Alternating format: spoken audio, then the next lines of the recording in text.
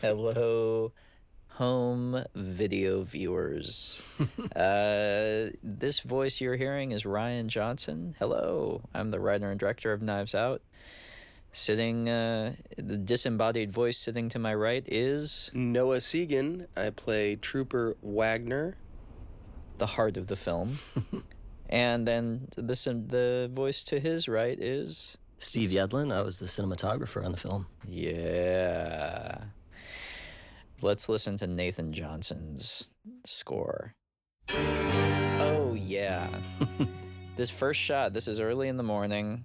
We had our effects guys kind of pump that fog in, and then these two doggos, very good boys, they're running from one trainer in the distance to another trainer right next to the camera. Remember, we had a lot of trouble getting them right by the camera, actually. I think we had to build a little ramp for them to run onto. Yeah.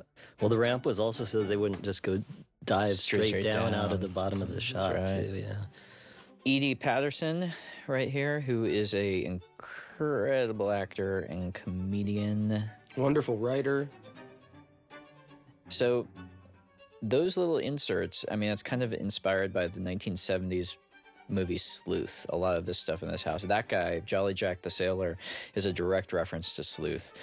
But all of the crazy little things in this house, it's supposed to be sort of all of Harlan's obsessions. And a lot of those initial inserts were automatons, which are actually little clockwork robots. So that guy who was up on the ladder, when you wind him up, he does a somersault on the ladder. And the drunk guy, he takes a drink from the mug. It's it's kind of this whole little subset of.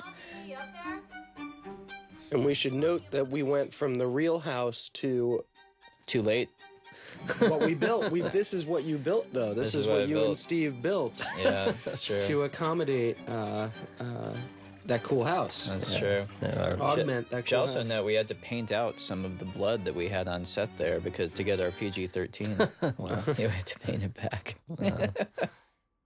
This we shot.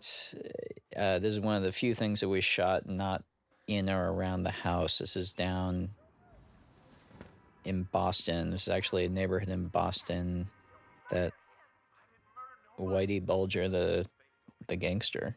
Oh yeah. Was he hiding there? He grew up in. No, he's dead. He's dead. Well, no, I'm sorry to break it to you. Didn't they find him hiding? They found him hiding, right? And then on the iPad, this voice, we have the nanny cam footage. I don't know if everyone recognizes it was Joseph Gordon-Levitt doing his best David Caruso impression. And this is Marlene Forte, who plays the mom, and Shirley Rodriguez, who plays his sister. And Shirley is a really terrific actress. I had read before for a couple other things. I was happy to find a thing for her to do here. I guess we did it anyway. I'm sorry, Martha. It's okay.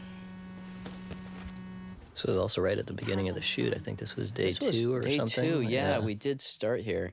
Also in ADR, when we were recording Walt's lines, this whole thing that Walt doesn't understand the idea of color ID, I thought was very funny. I don't think it's a laugh out loud joke, but we'll come back to this little security shed. This is kind of our first taking in of the house with a drone shot. So we were shooting here in winter. We were shooting here basically, when did we start? December. Yeah, it was October. Did we start late October, early November?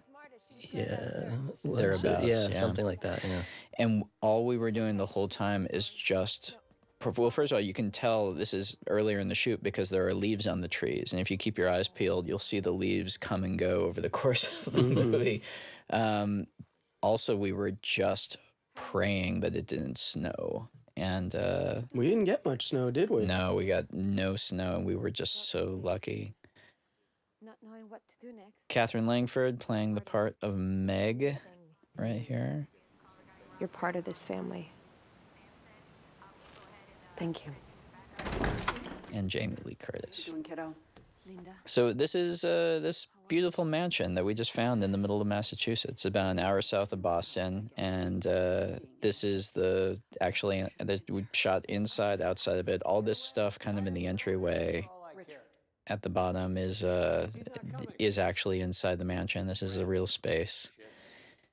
And I think Steve did a beautiful job. Oh, look at this guy! Oh, look at that. Steve did a beautiful job of Fix his tie. of capturing kind of the gorgeous light in this place, the steely light coming in from outside. So, how you doing, kiddo? But then this is also a real location, but it's in another mansion nearby. Yeah, probably about 40 minutes away. Yeah. Half hour away. And yeah, this big library was there. We dressed it with all of this crazy stuff, like all of the props and the crazy like bearskin rugs and obviously the knife donut. We brought all of that in, but this library was a existing location. So we understand that. But I think because we were shooting all day long, Steve, you did set up lights outside. Yeah, so at the other location, we, as much as possible, just used the real steely winter light and augmented it with lights that we would match to it. But here, we did it more kind of traditional. Even though it was a location, did a little more like a stage where the lighting was kind of set up continuously. Mm-hmm. Yeah. That bit about where Fran is discussing her hairy guy that she dated with Jacob. There's a detail you don't catch. I probably should have lingered on it longer, where Walt realizes what's happening is hobbling up, trying to stop her. Like, Jacob, go away from that. I don't think it's all. So this whole interrogation sequence, which is a big chunk of the first part of the movie, it was something where on the page it was always a really tough read.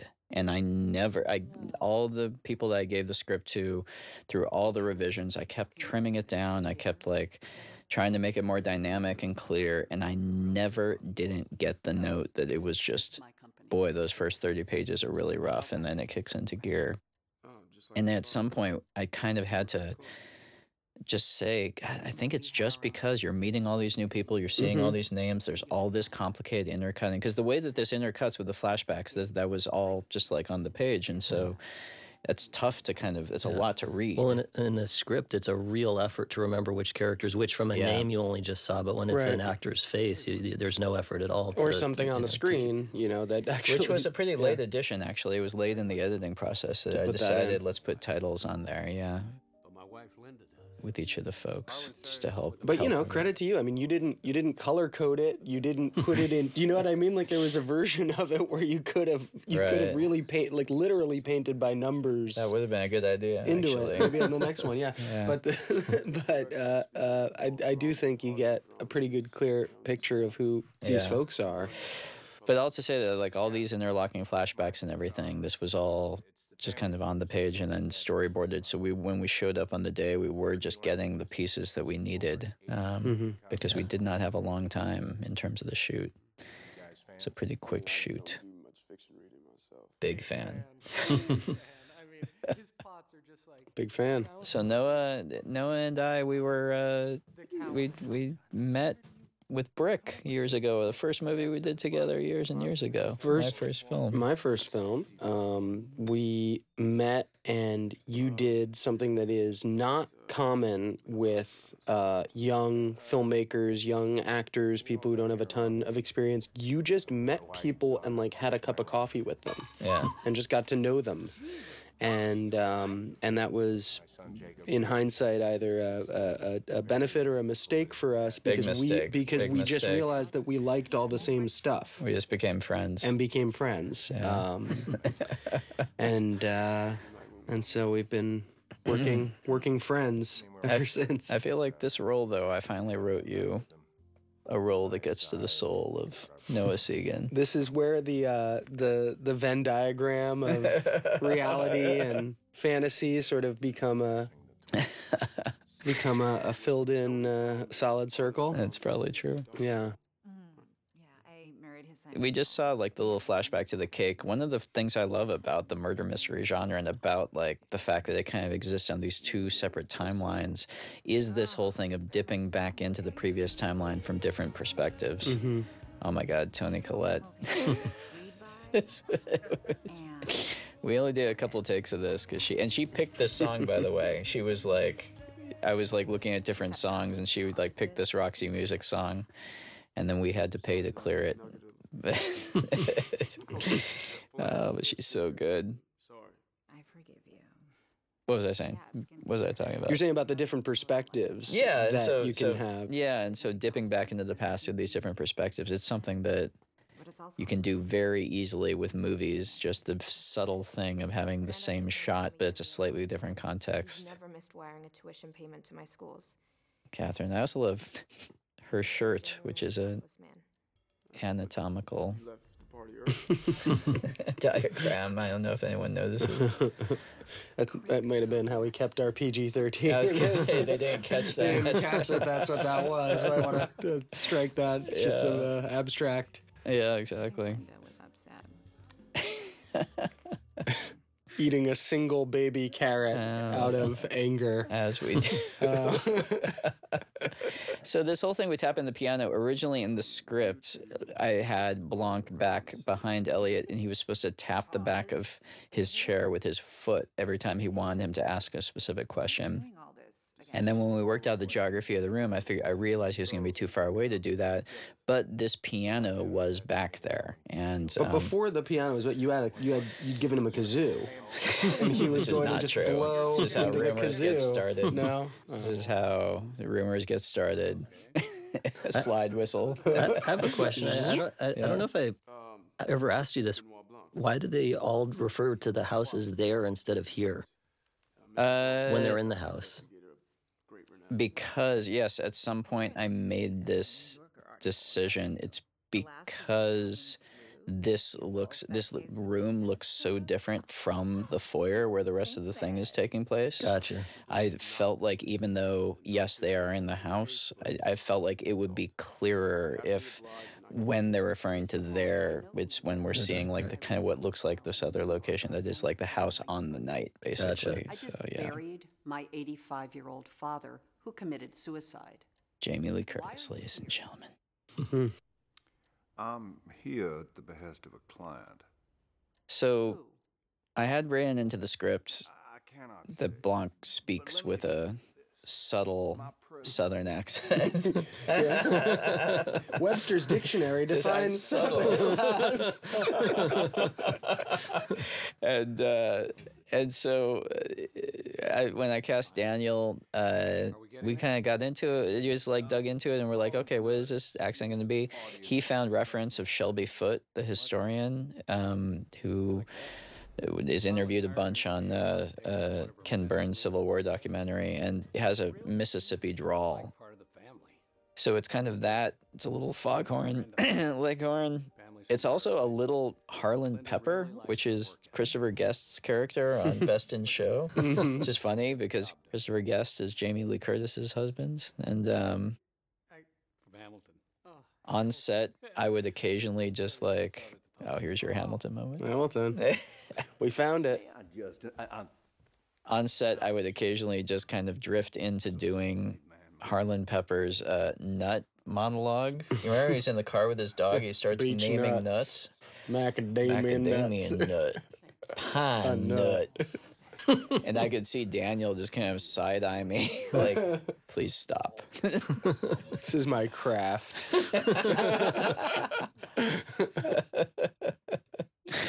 Oh, God. Done well with what Dad. I mean, the other advantage of keeping Blanc back there and doing that piano thing for the first half of the scene is this is such a long scene, and to give it some shape, to have it be kind of pre-Blanc and post-Blanc, so it feels like it's kind of kicked into another gear when he enters it and starts actually kind of digging into everybody. Anything to kind of give this whole sequence shape kind of would help.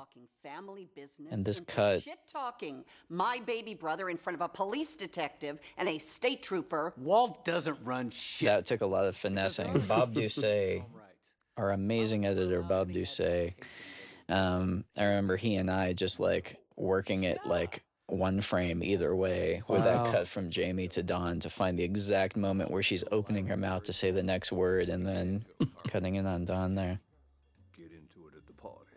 And that little cut there is an example of something where we were always looking for things where we could steal and cut away to illustrate what they're talking about. And so that was stolen from the beginning of the scene that's about to happen next. And we just said, oh, well, if we can actually see them doing this when he's saying it, that would be... Right. Was it shot specifically to be from Richard's perspective, or was it supposed to be originally from Walt's perspective? Well, that's the thing. It's a cheat because that thing we cut to is from, it's Richard is talking, but that thing we cut to is was just... from Walt's, presumably from... It's this shot right here. Right. It's like another take of that, and we just stole a little piece of it just to illustrate it.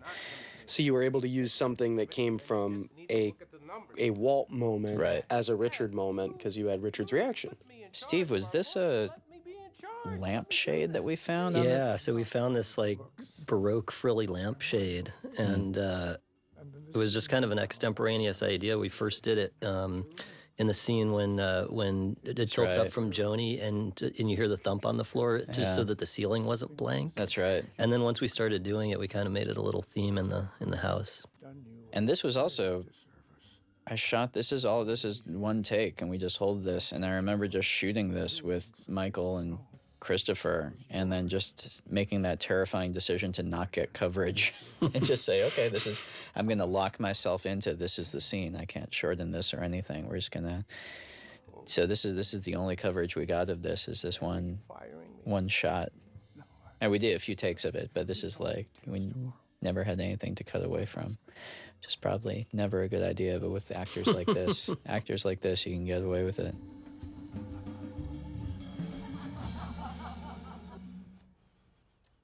Michael Shannon, ladies and gentlemen. Michael Shannon was also kind of the stealth VIP of improvised zingers on set. Michael Shannon is very funny. And I think some of the funniest lines in the movie are Michael Shannonisms. Mm-hmm. I'm not eating one iota of shit. Yeah, it's coming up later. Well, his whole wild lines when he was improvising that is probably the hardest I've ever laughed in my life. I was in pain.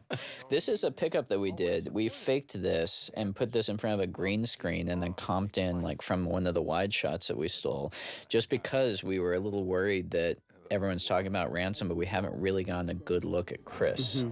This bit where Chris walks out is the only thing where we see him, and we don't see him that clearly. So just to clarify that this is who we're talking about, we kind of manufactured that shot of that family portrait to connect them up. I was surprised how well it worked.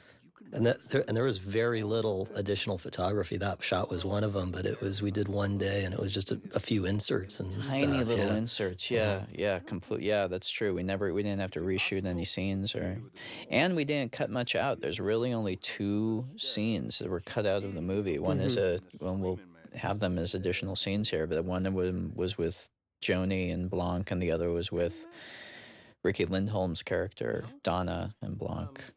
I love Don in this. He cracks me up. He's so good at lying. Yeah. He's Tell her or I will. You tell her. Noah, you're great in this shot. Oh, thank you. Thank you. Took me all day in makeup. Sorry, I couldn't reduce the depth of field anymore. All day in makeup. Exactly. Can I say? I always like the eyeballs back there, right behind Harlan. She would want to know. I've put all so this little study is in the real house. This is like an actual location, but this is one of the denser locations in terms of all the stuff on the shelves, and it's really beautiful. Christopher Plummer, ladies and gentlemen. Yes. Mr. Plummer, besides being just a legend, he's also the sweetest man on the planet. Such a sweetheart, and he I would one of my favorite movies is The Man Who Would Be King, and so I would just like sidle up next to Plummer in between takes and just try and get him talking about working with John Huston, which was amazing. This little look here that he gives.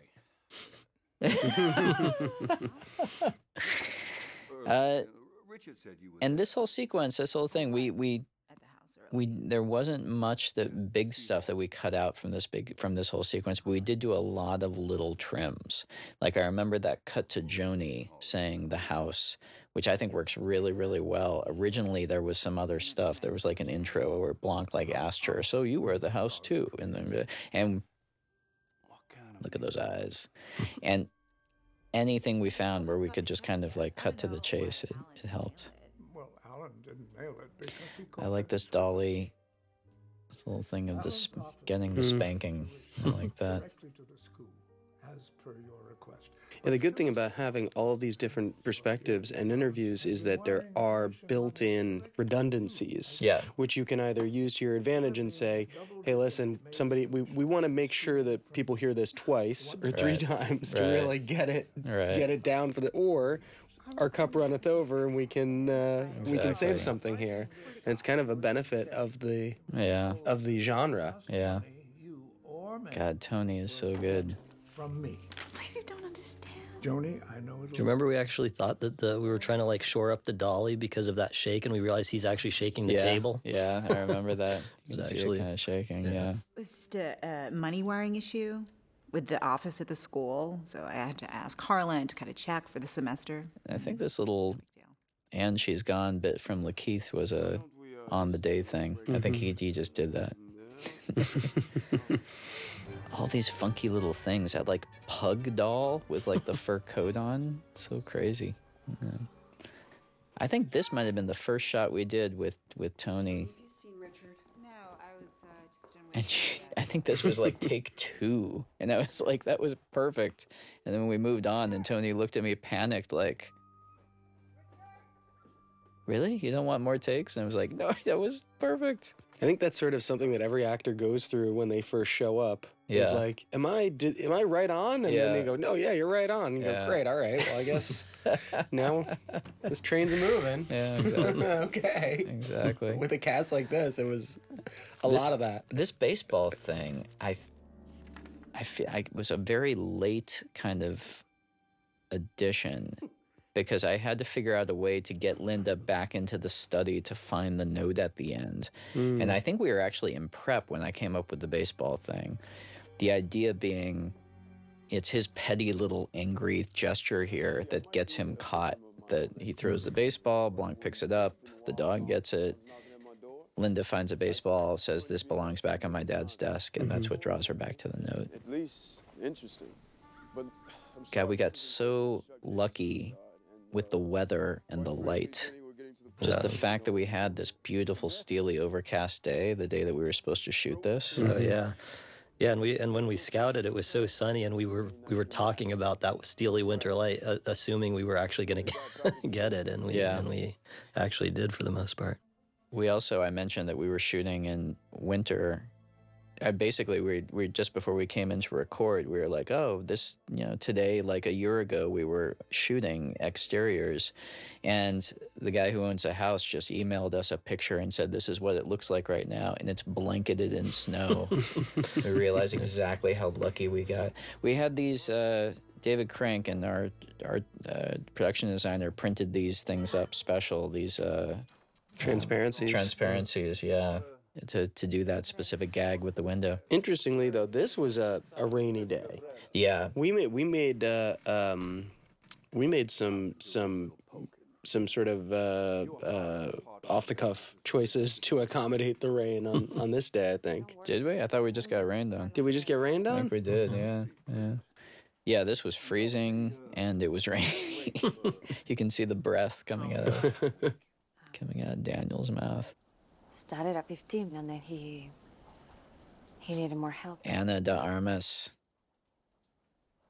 Ana is incredible. She is a Cuban actor she's done some very good work, but she's only really been acting in American films and Western films for a few years. She was in the recent Blade Runner movie. She played the hologram girlfriend, and she was terrific, and she's been in a couple of other good things.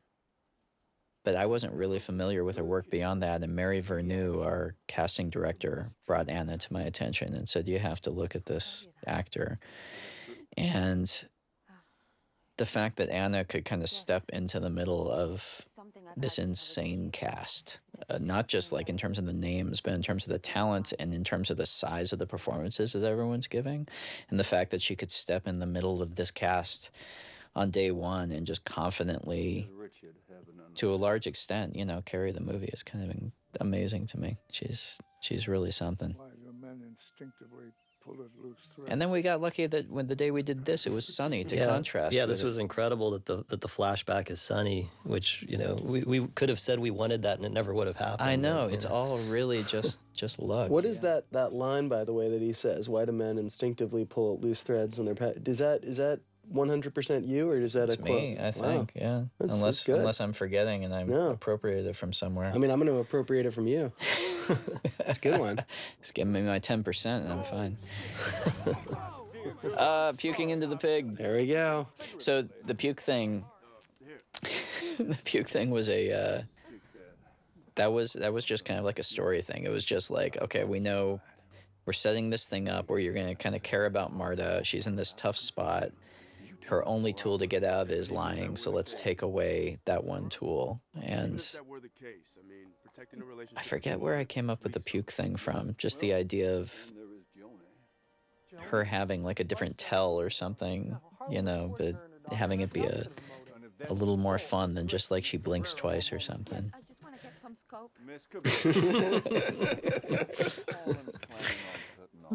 We enjoy our work. Oh, Johnny. What's up?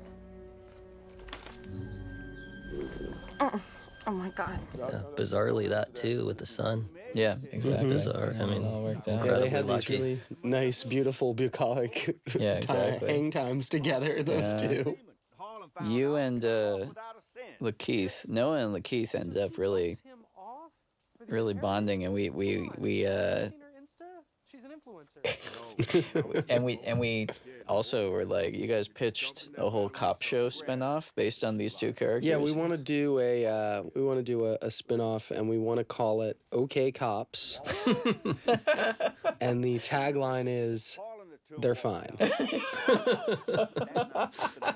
And it's about me and Lakeith kind of solving every crime. Maybe like a few fall through we get the important ones. Some of them don't quite work out. We also, we have things to do. Not too many innocent people are incarcerated. Yeah, nobody really, and if they are, it's like low, low level. No, the stakes are not very high. We can't, if something really important happens, we call Benoit, and that's our show. Well, that was one nice. I mean, because in the whodunit, it's kind of a trope that there's sort of the buffoonish like local cops. I like you guys being competent. I like the fact that like you guys are okay cops. You're We're pretty fine. good. You're fine. You're pretty good at your jobs, and you. Yeah, and it's Blanc is the one who seems kind of wacky in the start, and Lakeith is pretty dialed in. It's we're not bad at our jobs. We're just not specialized. I do admit we cut out a gag here where he talks about this envelope of cash, and Lakeith is like, "I'm going to need that for evidence." And Blanc goes, "Oh yes, of course," and he hands him the empty envelope. Also, we had these cigars special made. I think we had these specially rolled to be like incredibly long. I don't know if they read as long as they are, but those are insanely long cigars. So this whole sequence is fun, and also this like hops around a lot of different. So that was a set. This is like a little 2-wall set. And this is like a real room. And here's the thing Steve was talking about, where we threw this shadow on the ceiling when we realized we wanted to pan up to the ceiling, and without something there, it was just panning up to nothing. So we just tossed that shadow up there to give it something. And again, David Crank, our production designer, who's amazing. This and the upstairs hallway and Harlan's upstairs office, this room right here, these are all builds on a stage. These are all sets, and I think David Crank did an amazing job.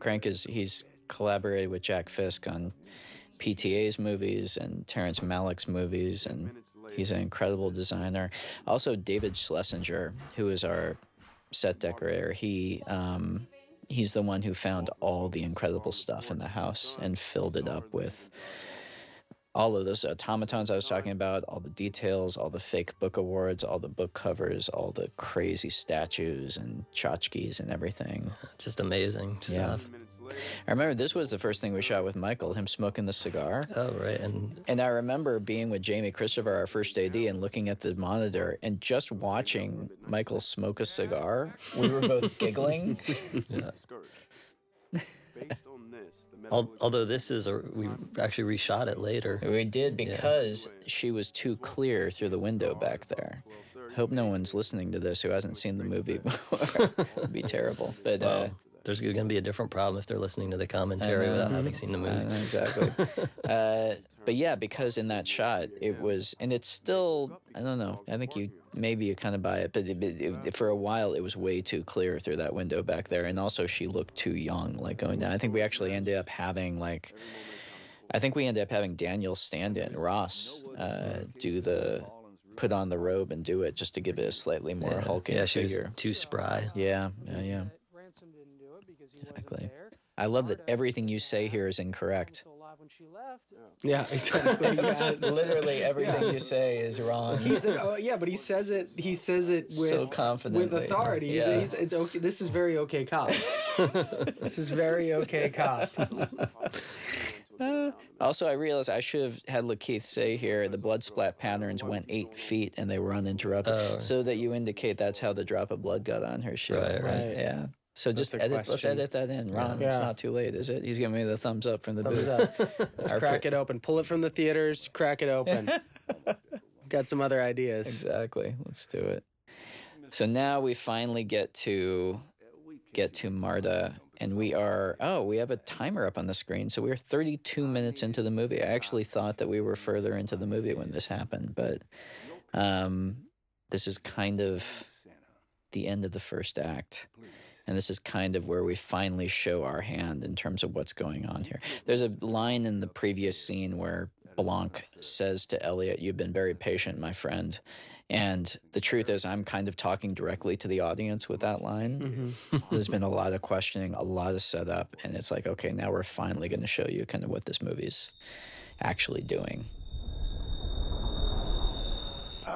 And it's a little bit, I don't know. So this is a set. This is also a beautiful set by David Crank. Mm-hmm. That doorway is incredible. Yeah, isn't that cool? And that wallpaper and everything. No. Get up here.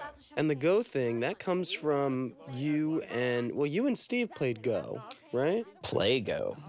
We love Go, yeah. And it's the one game I can occasionally beat Steve at. No, that's he beats me every time at chess. That's not true. But occasionally I can eke one out and go. Yeah, you beat me at chess. Nah, I don't think that's true.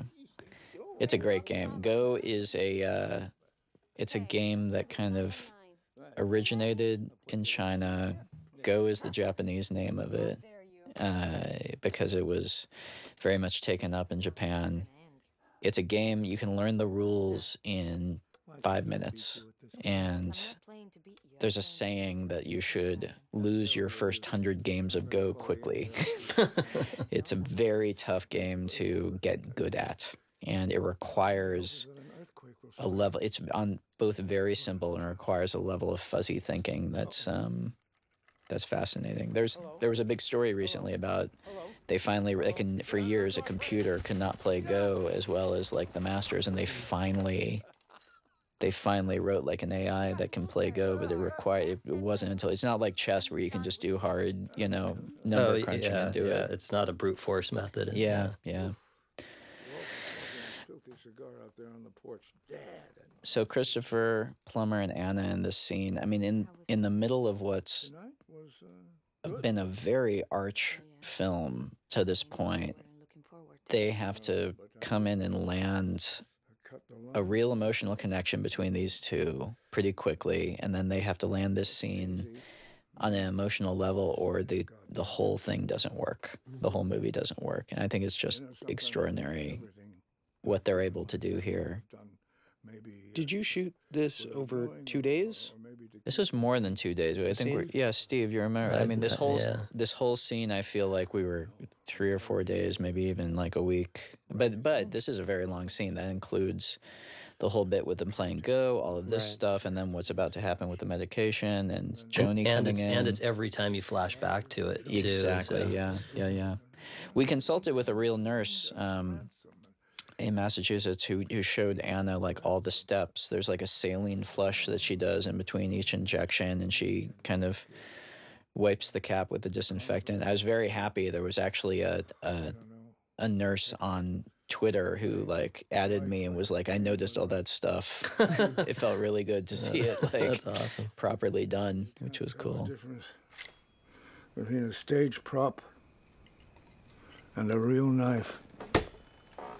You know, I don't fear death. So yeah, this set, and again the set by David Crank, the dressing by David Schlesinger, all of this beautiful stuff, and just the shape and the color of it. I just love this set. It was tiny. It was so tiny. Yeah. And it was a complete tile puzzle to work in there. Like you had to move one thing, you had to move the camera out to move the wall to get the camera back in. And Jamie Christopher, our AD, he had joked that he was going to give everyone as a wrap gift that tile sliding game. Just a tiny bit, okay? So this whole thing with, in terms of just writing, the whole thing with the mechanism of switching up the drugs.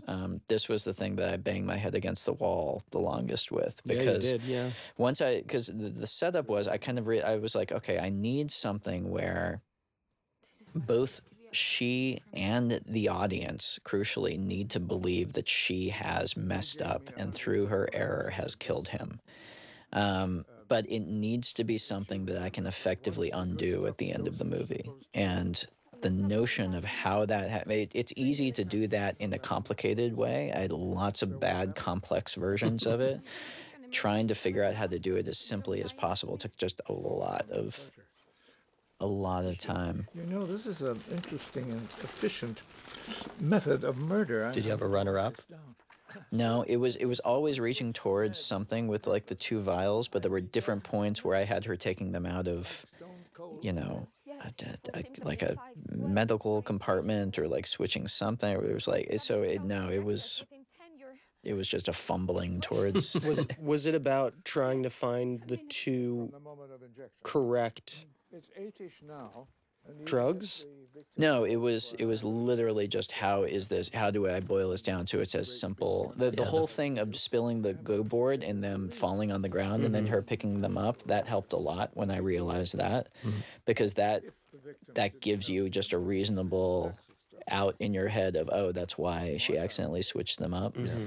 Anna's performance and Christopher's performance, I mean, again, we've been in this kind of light, breezy movie, and then to really land this moment here, both of them, is such impressive work.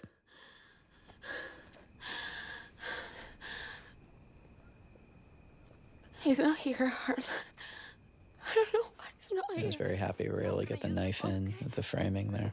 To call an ambulance. This was also the one of the very few scenes that we rehearsed.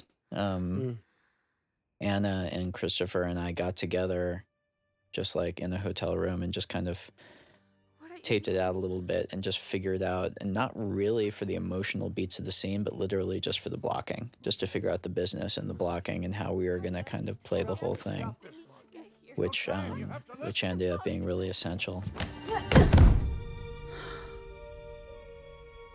It's funny that adding in that little shot of Joni was actually kind of late. It was like, it was not scripted. Originally, we were just going to do that and we'll assume the audience would know that's when we tried it and we're like, oh, that really works. Yeah.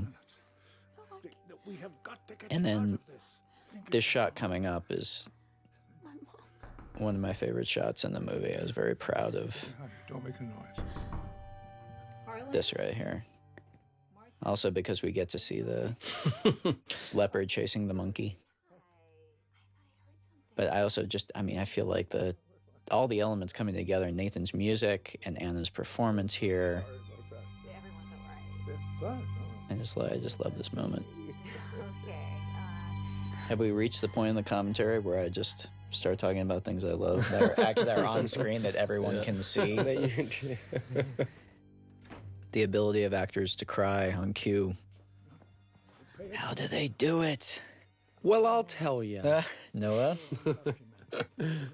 What's the trick? How do you do it? The trick is you believe that the thing that's happening is really sad, and it makes you cry. And it sounds pretty intense, right? It's why you get paid the medium bucks. That's why I get paid scale -10.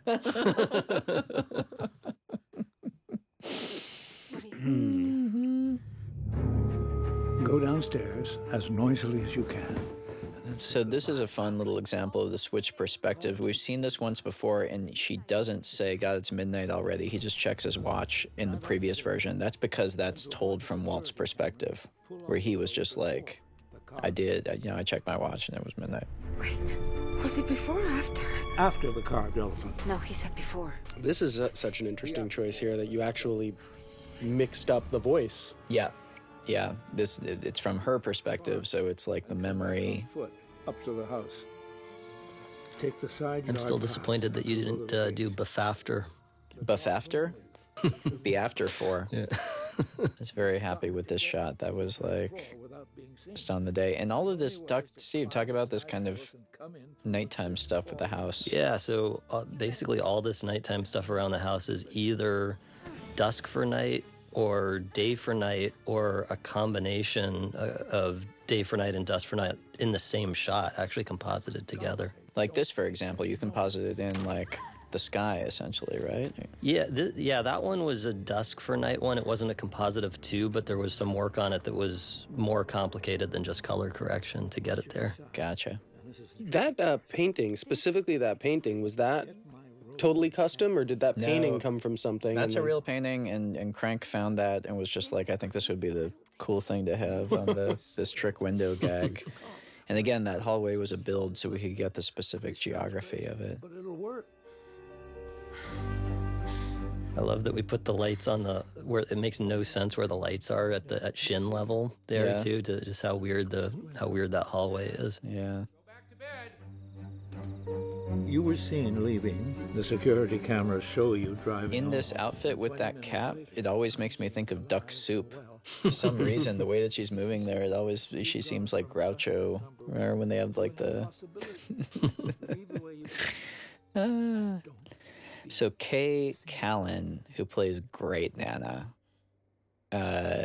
he's so good. Kay is she's an actor. She works somewhere. She's done a ton of great stuff. She's done theater. She's done TV. She does movies, and she is, it should be said, years younger than Christopher Plummer, and she's supposed to be playing his mother. And Kay, it was 2 hours of makeup every single morning to make her look like Great Nana, and her performance. She's doing a lot more than you would imagine. and also that acting thing. And also I keep telling you about it. I keep telling you that this acting thing is real. Well, she was also weather cover, so she had to be ready to wake up at 4 a.m.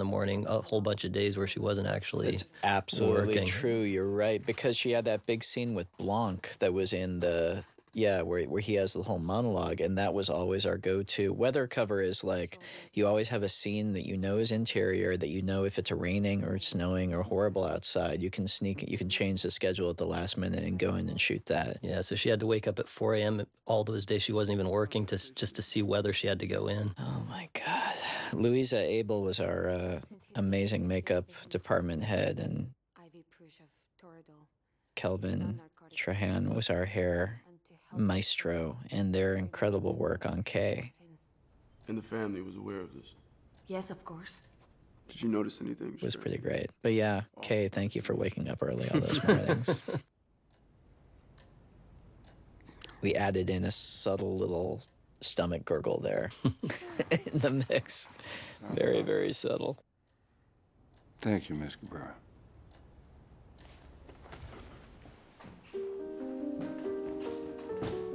And more vomiting. So coming up here this is one of the very few instances where we took a scene that was supposed to go elsewhere. This originally was later in the film. This was originally supposed to be post-will reading. It's why it's actually a big mismatch with her costume. That's her costume from the will reading. And this is one of the very few instances where we did a big shuffle and we realized sliding this earlier, and we added that little line from Michael when he walks in to kind of orient us. I keep waiting for the big reveal. And it kind of does a little bit of a feint towards what I'm guessing some of the audience is jumping to, the idea that maybe Harlan set all this up and he's actually still alive or something. I think that's kind of a natural thing to jump to. Really don't. There's this Hallmark movie called Deadly by Surprise with Danica McKellar. So, and in it she plays my wife Karina and I are big Hallmark movie fans, and and we love Danica McKellar, and she's in some pretty good Hallmark movies. I don't know if she's done a mystery though. Because there are Hallmark mysteries and then there are Hallmark Christmas movies, which we're big fans of. Yes.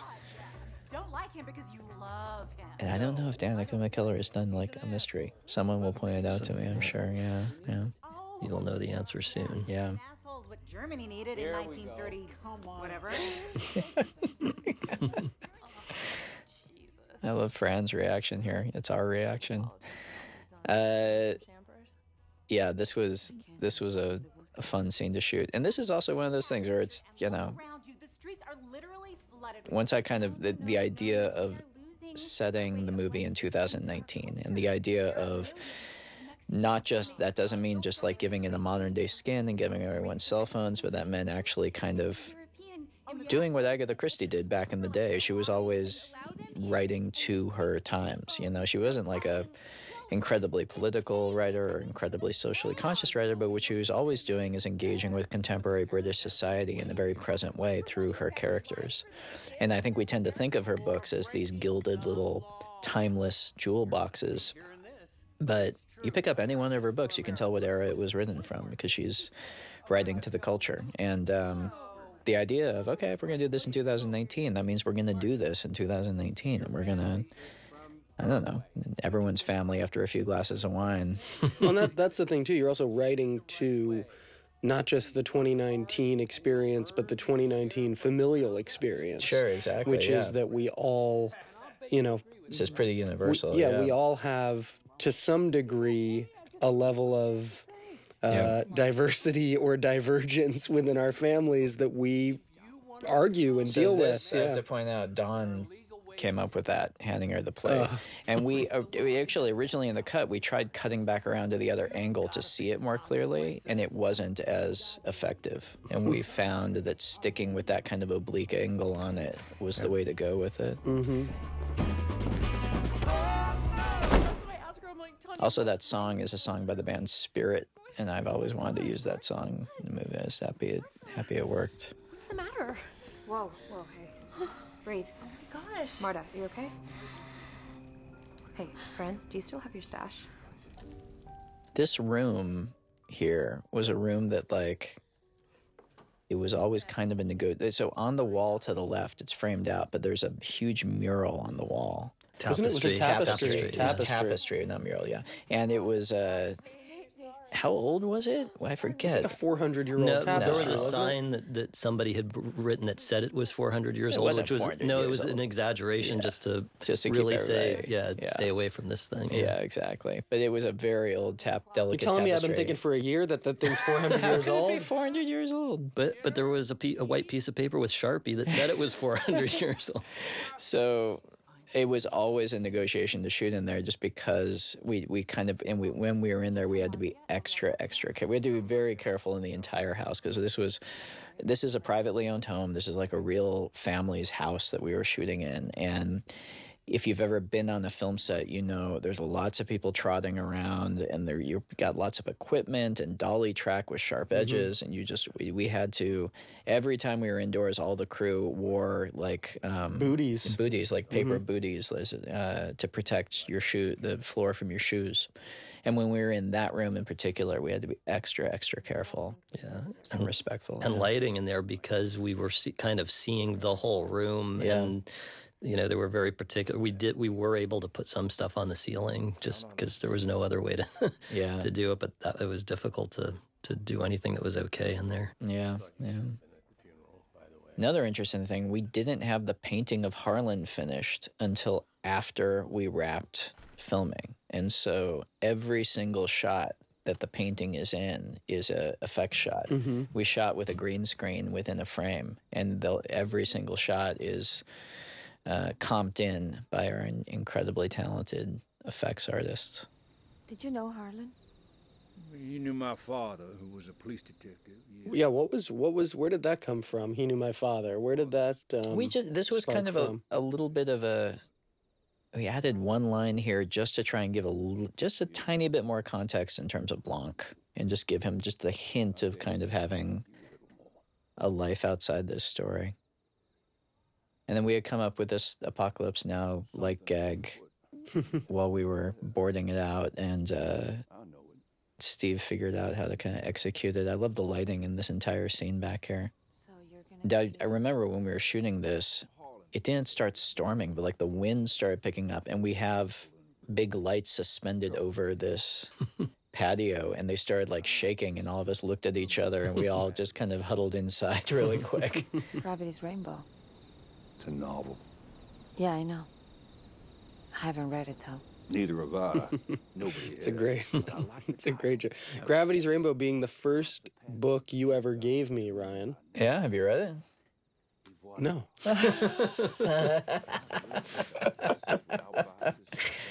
Well, yeah, I'll take it back then.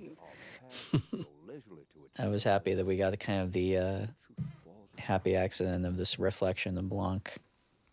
And the relationship, I mean, one of the interesting things to me, like story-wise, that seemed like really interesting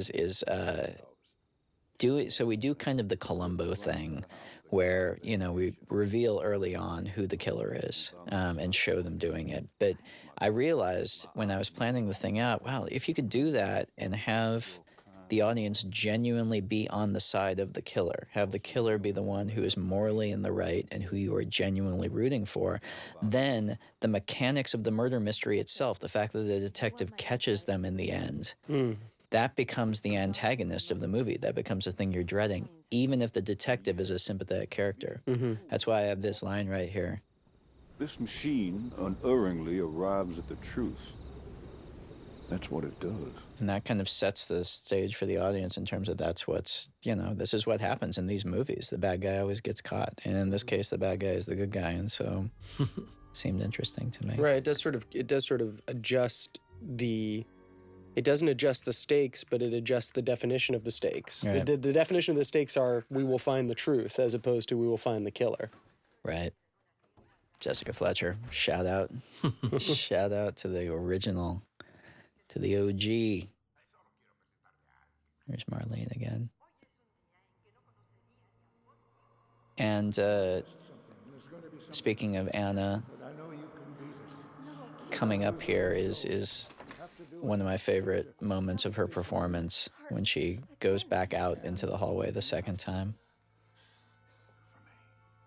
But before that, we're going to get the actual throat slitting here, which is another thing where we went through. I don't know why I didn't see this coming, but I decided early on that I wanted a PG-13 rating for this. And when I had written the script, there were a bunch more F-bombs in it. It would have been an R. And then I realized, what am I doing? I want this to be the type of movie you can go to with your family and everything. So I stripped all those out. And originally, this throat slit, I wanted it a very expressive, impressionistic, like red splash, not like graphic blood, but just like an explosion of red towards the audience. So it was shocking with the color, kind of like a Hitchcock thing almost. Mm-hmm. And we did that, and it was great. And then we got it kicked back, and they gave us an R rating. And so we had to slowly strip it back until finally it's all suggestion, and you see no blood at all, actually. You just see him draw it, and we have the sound effect, and you have her reaction, and that completely carries the notion that he slit his throat. I think it's still effective, but I do kind of miss the shock of the. Although I guess it's a lot. There really isn't any blood in the movie.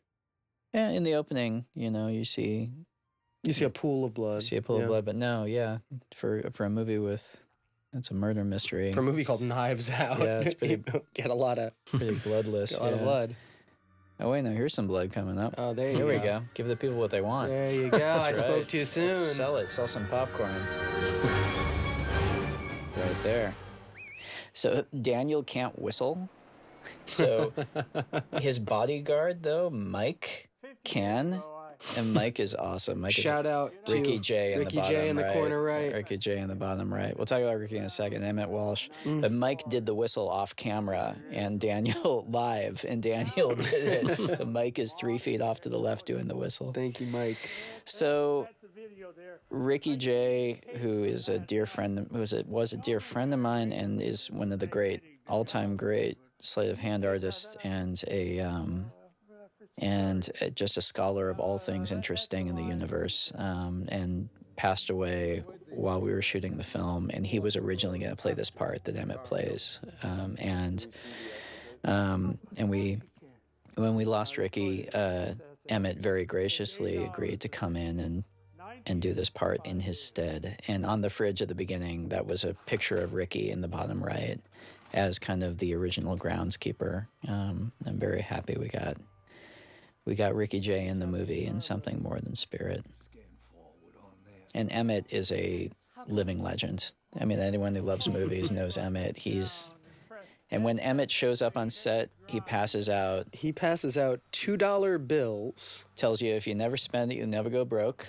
He passes out steel pennies. Mm-hmm. And he passes out his resume. He gives you his resume. So this icon, this lion among character actors, goes around, gives out all these goodies, and then inevitably you come up to him and you say, will you sign this for me? The $2 bill or the resume. You say, will you sign this for me? And he goes, if I signed it for you, I'd have to sign it for everybody. And he's right. And he's absolutely right. He's so right. We made the art department drag this freaking hippo out to the middle of the woods, so I'm glad we got a good shot of it.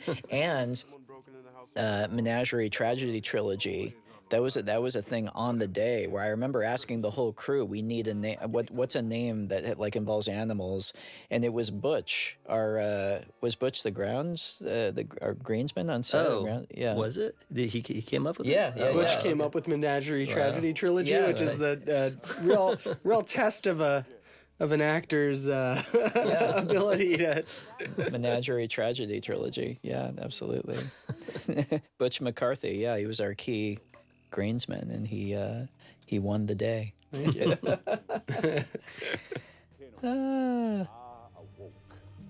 This thing that he's doing in the background, I awoke amid Kenok. I don't know why I find it so funny. But anyway. Did it rain the past week? No, stay there. What? Whoa. Okay. We got footprints here, so they're okay, cops. They're just okay. They're fine. They'll probably get their guy. Yeah, exactly. Stay there. No, Marta. Stay there, Marta. No. So this whole kind of sequence after he's enlisted Marta, this sequence of her covering her tracks, basically. Literally. But with the tape, with the trellis. Best judge of character is a dog. To show her kind of like being active and getting away with it. Here's our dogs again. Speaking of the tape, that tape playback, Nathan and I personally crinkled the VHS tape. So on the security cameras? On the security, yeah. You mean you actually took it and... Yeah, Nathan and I sat there with the composer, Nathan Johnson, and I pulled the tape out of the cassette and crinkled it all up to get those white lines that are going through it. Yeah. Oh, it's so good. So here's the house. We added the trellis. The trellis was like our build to like kind of match the geography of what we needed, and this dog performed to a T.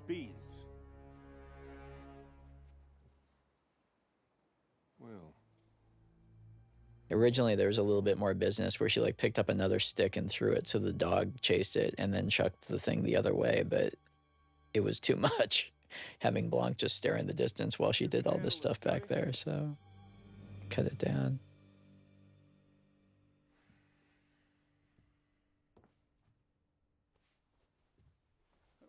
Where's your medical bag? I don't know. I left it here. I always leave it here with Harlan. This one coming up's a nice connection from the stage to the real location with the window. Oh, that's true. Yeah. And we did build, like, where Noah's walking down there, like, you walked through, like, we actually, that hallway, we built it all connected. And so that's the other thing with this set. It is built 2 stories up. So it was this tiny little set, and it was on a platform suspended up way, and so it was... Yeah, it was higher. It was higher more than it was wide. Yeah, and it was very precarious. So yeah, this is a green screen. We're like shooting through the, and here we're just, this is a set. This is the set. So that was a bit of connection worked. And here's Chris Evans. Ransom. Call me Ransom. It's my middle name. Only the help calls me Hugh. Ransom is the name of the main character from C.S. Lewis's sci-fi trilogy. And I always thought it was a cool name, and I was happy to finally get to use it. And the family's names are all 70s rock stars to help me remember it when I was writing. It's Joni is Joni Mitchell, and her ex-husband is Neil Young. Richard and Linda are Richard and Linda Thompson. Walt and Donna are Walter Becker and Donald Fagen from Steely Dan. Mm-hmm. Glass of cold milk. Hey, asshole. What about Fran? No, Fran's just Fran. Fran's just Fran. And what about the cops? What about Elliot? Detective Elliot is named after my dear friends Dan and Stacy Sheridan. Their son is Elliot, and so it's named after him. And Wagner, there's Frank Oz, the great Frank Oz. And Wagner is, we came up with that together. We came up with Wagner because we are both such big fans of Richard Wagner's. It is actually an opera reference. It is an opera reference. So any scene where the whole family is together like this and the will reading, these were the most fun days. Even though obviously there's a lot of coverage to be gotten, and they were long days, but they were so much fun because the whole family, all of these actors just had so much fun playing off of each other. Swatting Syrian refugees. And the energy in the room was just so much fun. Also between takes, so everyone had trailers back at base camp, and no one would go back to their trailers in between takes. Everyone would just go down in the basement of this house and hang out in this funky rec room in the basement. Around this like foosball table. Yeah, there was like an old-fashioned like family rec room where they had a foosball table and a bunch of chairs and stuff, and we would just sit there playing, like literally playing charades. Yeah, like a family would. It's pretty amazing. You got to do this more often.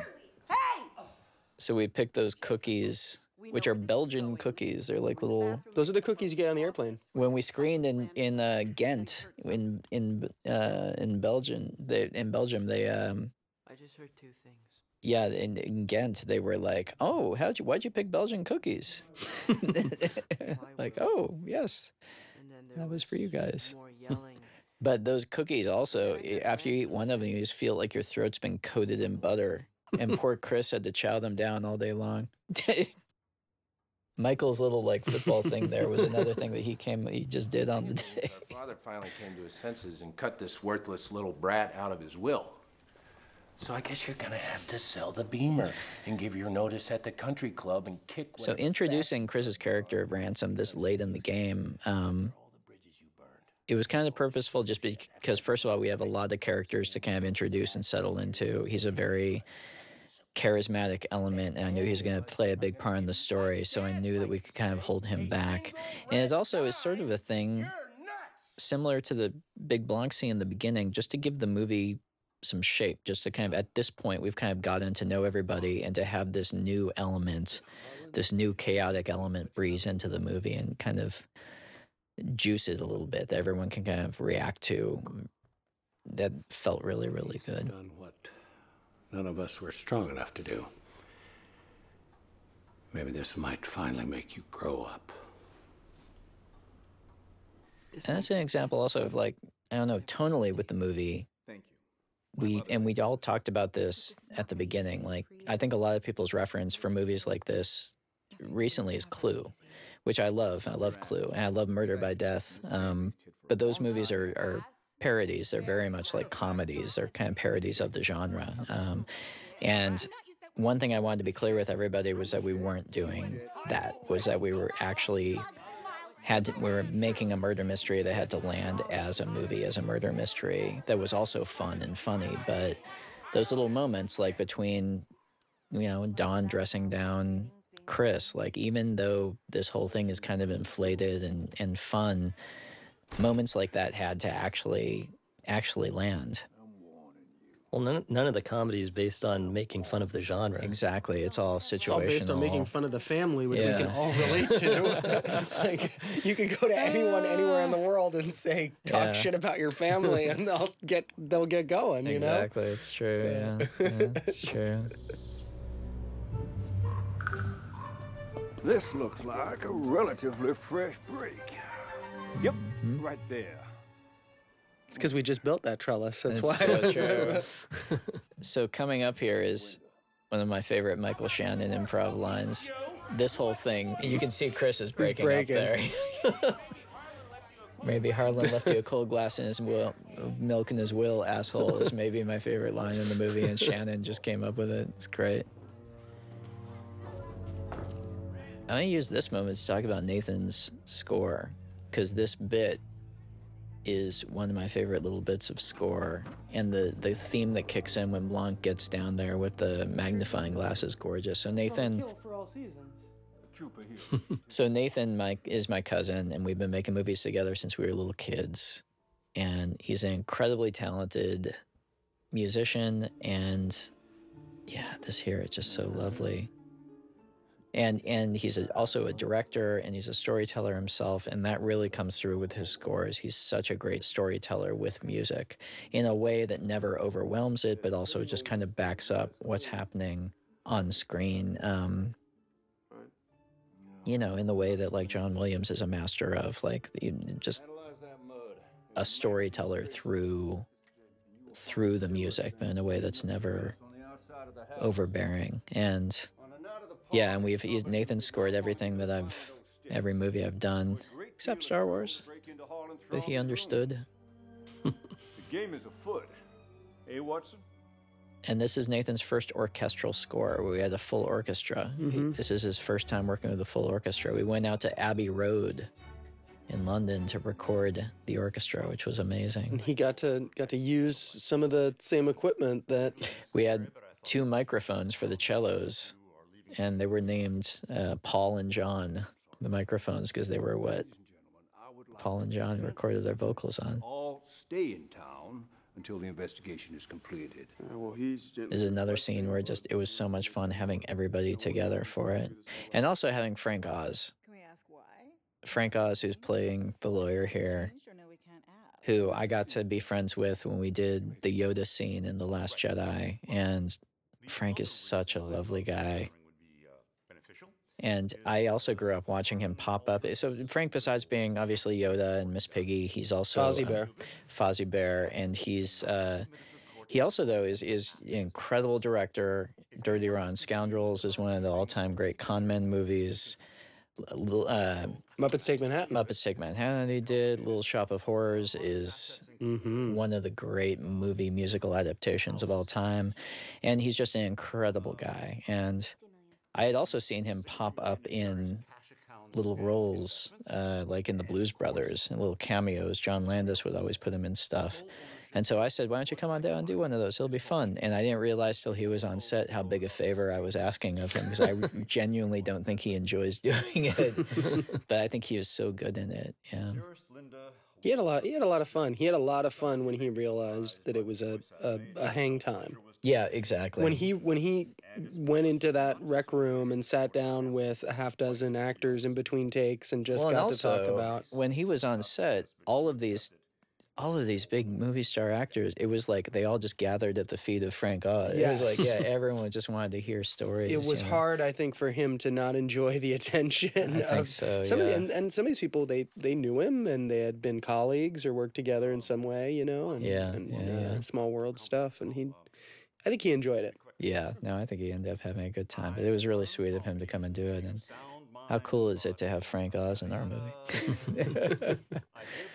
It's pretty awesome. All my assets, both liquid and otherwise, I leave in their entirety to Marta Cabrera. My entire ownership of Blood Like Wine. What Nathan does musically here in its entirety to Marta Cabrera is really nice because he doesn't overplay it. It's just a very subtle thing. He lets it just kind of hang. Had you tried it both ways? Did you try it with a big... Well, we temped it with, I think we used In the Hall of the Mountain King as the temp for it, and it was just a little too on the nose. No, that can't be. Can I see And, that? Please.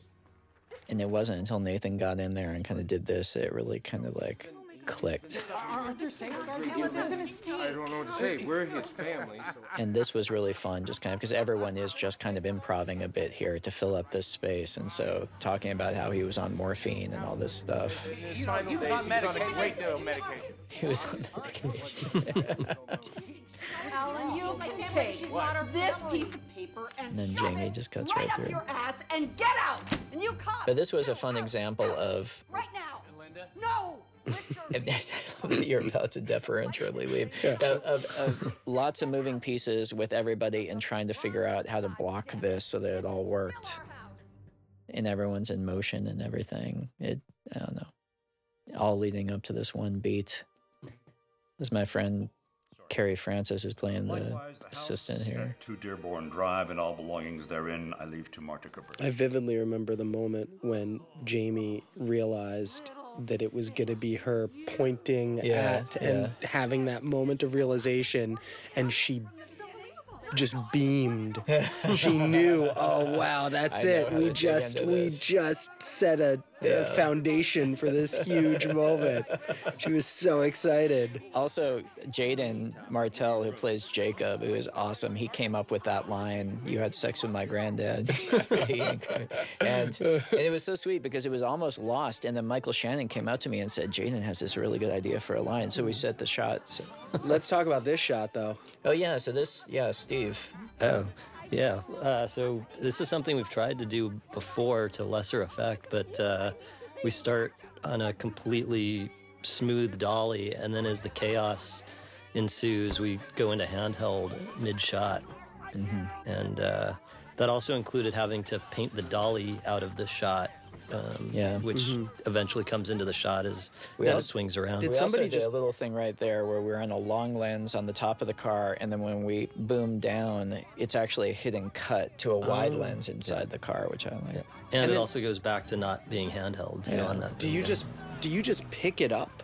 Do you just pick up the camera off the dolly? Dale did. Yeah. Dale did. Dale and our MVP Dale. Yeah. Dale, our camera operator, on this and on Looper, and our dear friend.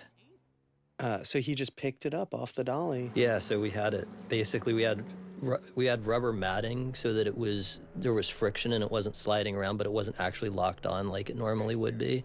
And I think, if I remember correctly, Terrence, our B camera operator, was operating the head, and then Dale was walking with it, and then he just lifted it up. Wow. Yeah. This restaurant is called the Flat Penny.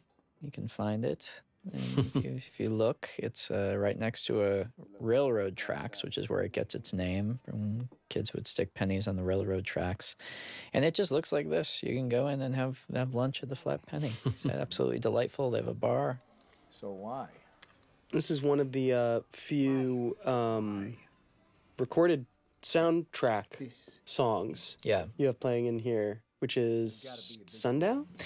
No, not yet. This one initially in the diner is Larry Norman, and it's a song called Righteous Rocker. Larry Norman was he was one of like the very first kind of like Christian rock guys, and his music is great, and he's fairly obscure, but he made some kind of at the time, fairly radical kind of Christian rock albums. How'd you find him? I read an article about him, and it got me interested because I had grown up, I grew up very Christian when I was younger, and I was listening to, what were we listening to back in the day, like Michael W. Smith and but also like in high school listening to like Christian local Orange County Christian punk bands like One Bad Pig and like really Black and White World and like stuff that just so I don't know, I have a soft spot for that stuff, and Larry Norman has got some great tunes, and so I was happy to get Righteous Rocker and also thematically it kind of fits in a bit with the movie, which is pretty nice. I know 3 things. And poor Anna had to shovel down beans for take after take. Anytime you see an actor eating in a movie, pity that actor, because poor girl, this was a lot of beans. It's beans. It's not, it's not nibbling at a salad. It's not nibbling at a salad. It's not, a nice clean chicken breast. It's it's a bowl of beans. Hope you like beans. Hey boys, have some beans. Better have some beans. But very New England, What do they? What else? That's what they eat there. Beans. I like that Chris's sweater has gotten some attention. The movie came. As we sit recording this, the movie came out last weekend, so it's been fun. We got to see some of the reaction to it, and I like Chris's sweater. Although some people were saying, "Where can I get the sweater from Knives Out?" It's like, where can you get a basic cable knit white sweater? Old Navy, probably. Everywhere has that sweater. The question is, how can I look like Chris Evans in that sweater? Right. And that's a little trickier. Workout 7 hours a day. Exactly, yeah. Eat incredibly well. Have the best genes of all time. This was a fun scene to do also. These guys really dug into it. And Frank was just so terrific in this. I love Carrie sleeping in the background. But Steve, this was tough lighting-wise for you, right? Because the fire. Yeah. So all of the night stuff in the house, even though the windows really face out into the real outside, was done during the day, and so we had gels on the window that gave us that dim glow out the window. And then, as you can see behind him there, that dim glow is the actual sky, but it's daytime sky cut way down. And then, we had talked about just doing something different for this scene. So we kind of went with everything's firelight, even though there isn't actually any more firelight around. It's still just that one, but just to distinguish it. So we kind of went a little bit surreal for this one, but it was pretty cool. Yeah, I think it works. I also like how Michael Shannon says, like OJ, as if he's remembering a distant war. Yeah. It's a drama. I love Frank's reaction where it's like he's talking to a 2-year-old. It really is. So it does jibe with Frank. Yeah. This sort of patient, patriarchal, Yeah, exactly. Yeah. Sort of perfect casting in that respect. Exactly. He has that vibe. Yeah. He loved us. He wanted us taken care of. Yeah, for example, the painting in the background being a green screen at comp, even in like this shot right here of Meg, that was a green screen behind her. And the effects guys had to replace that with the painting that we finished later on. The magic of movies. That's another insert shot that we got. That was from our insert day. And we spent like an hour trying to get the perfect... Which was also a green screen too. That's right. The glass was in front of a green screen, and they found repurposed some shot from the diner it's there. Ridiculous because we probably could have just used textured fabric and made it work. Yeah. And so when we come back to this scene, we've hopped over to the other side of the line just to kind of give us a different change, but also to give us depth though, because before we could see outside, and now it kind of would have been into a wall at night too. Yeah, that's true. Yeah, exactly. I love Chris's performance here. He really just pulled it back really, really small. And I don't know, the fact that, and Anna's reaction to him, it's both very straightforward, but I also find it very funny that he's so self-absorbed in that moment. Also, Ryan, you had this so well in your head how it was going to be edited that this, when we shot the stuff for the flashbacks at the end, we literally just did exactly the moments that were gonna be in it. So we actually, like when we set these shots up, even though they're static, we were on a dolly ready to do the push in for the oh, that's right. So then we were just like, okay, now do the one line for the for the flashback, and we'll do a fast push in. And That's right. Incredibly efficient, which was only possible because of how well you knew. Well, we were moving relatively fast. We shot this movie in 35 days, about 7 weeks, and which is not fast for movies are shot much faster, but it's not all the time in the world, Yeah. And I love Steve had this gag of when we dolly over here, this is supposed to be kind of like the light from the window next to her, but just this weird transition.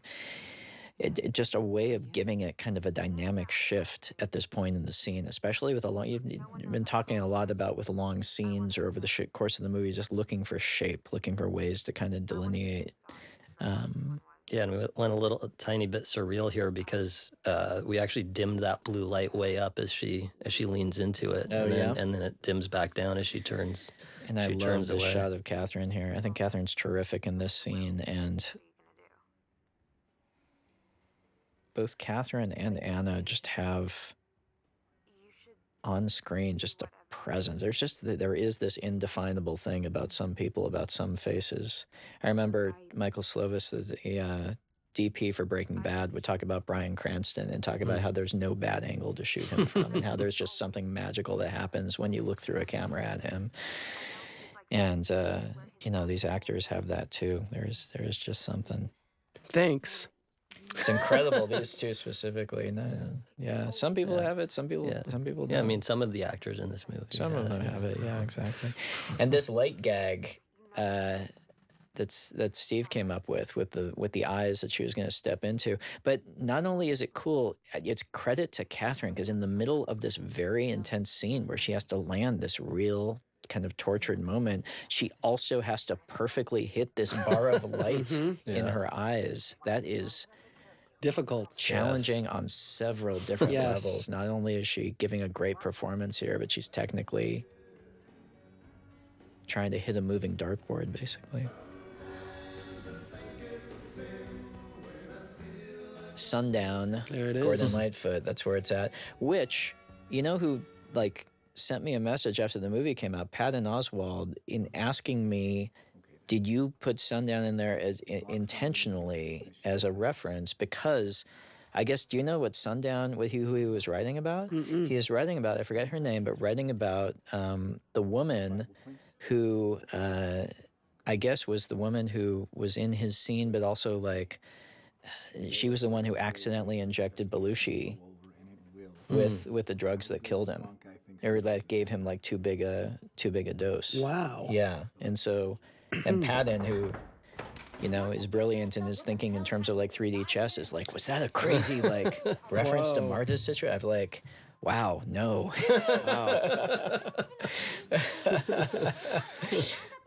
That was pretty cool. Marta Cabrera or her exact relationship. Oh my God, Marta, what is all this?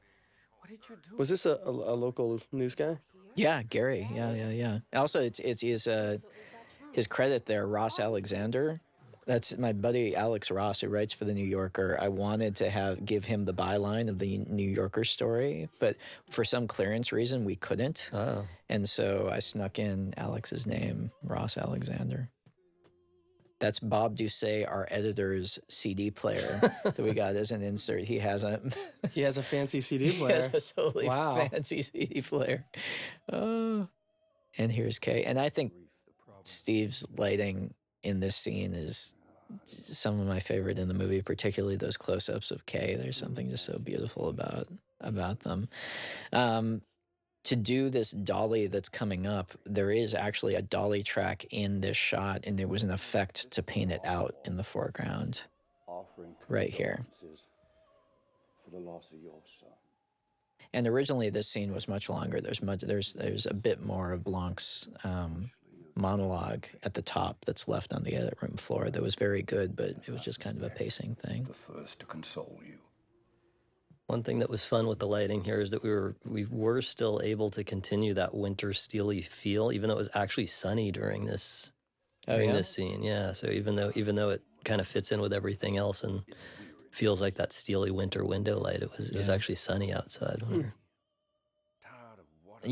Plopping this aria from La Traviata in there was kind of a late add. For the longest time when we were showing rough cuts of this, we didn't have any music under this at all, and at some point the notion of putting that in, and when we put it in, it just instantly, the scene kind of clicked into place. And then Bob told you he had a nice CD player. Exactly. It all comes together. We were like, we get like a cutaway of like a phonograph to set it up or something, and we were like, well, it'd be funnier if there were a really nice CD player. And Kay right here, I mean, it's a performance that could very easily be mistaken for her doing nothing. She's doing quite a lot. She's really listening, and there are such subtle things in her performance. I think it's the reason that it's fun watching it with an audience, because Great Nan always gets a reaction, and that's a real credit to Kay. I mean, she's really...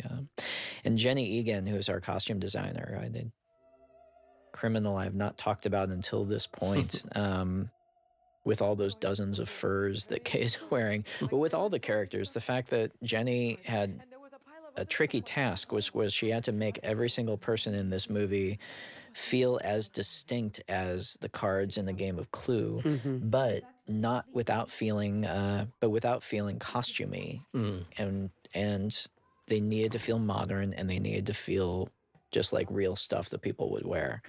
And the fact that she pulled that off, and Jenny's terrific. And she didn't just pull it off with, color palette is there, but she also pulled it off with,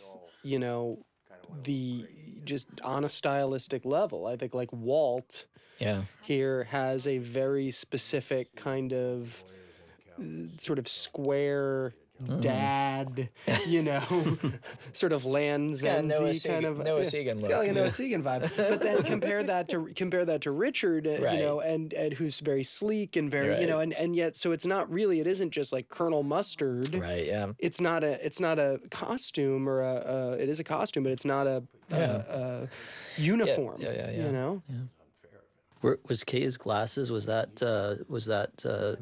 costume design or props, and did Kay pick them out? Or? I think I picked them out based on that, because I wanted them to really magnify her eyes. Kay that's the other thing that's amazing about Kay's performance. You can't see a thing because those are real glasses that really magnify her eyes to give that effect.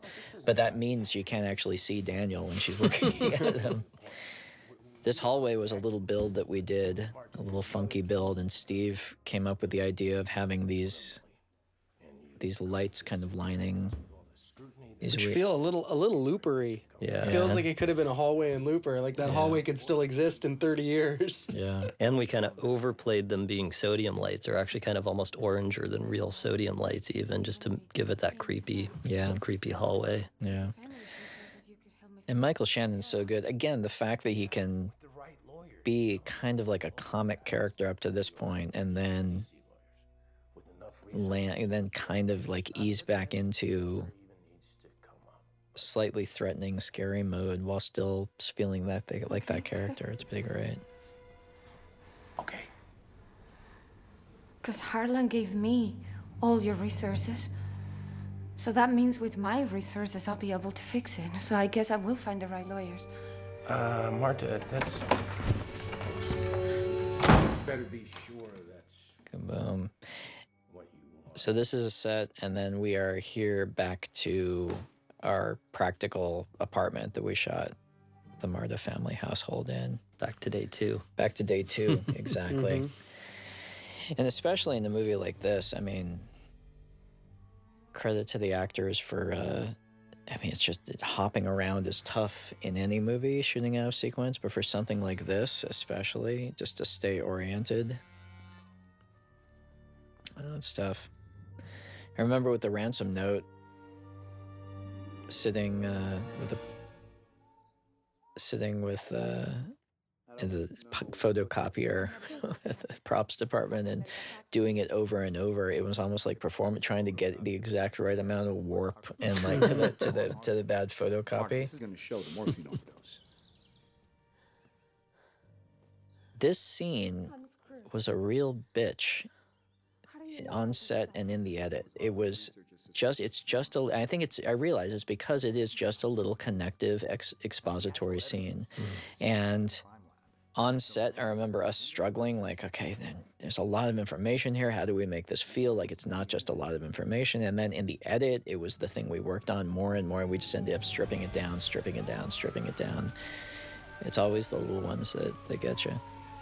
This was a DMV, a defunct DMV that had been empty and abandoned, and we built the kind of the part that actually has the fire in it. That's kind of like broken on the right there. That's a little extension we built, and then we just painted it and added like the insignia on the front.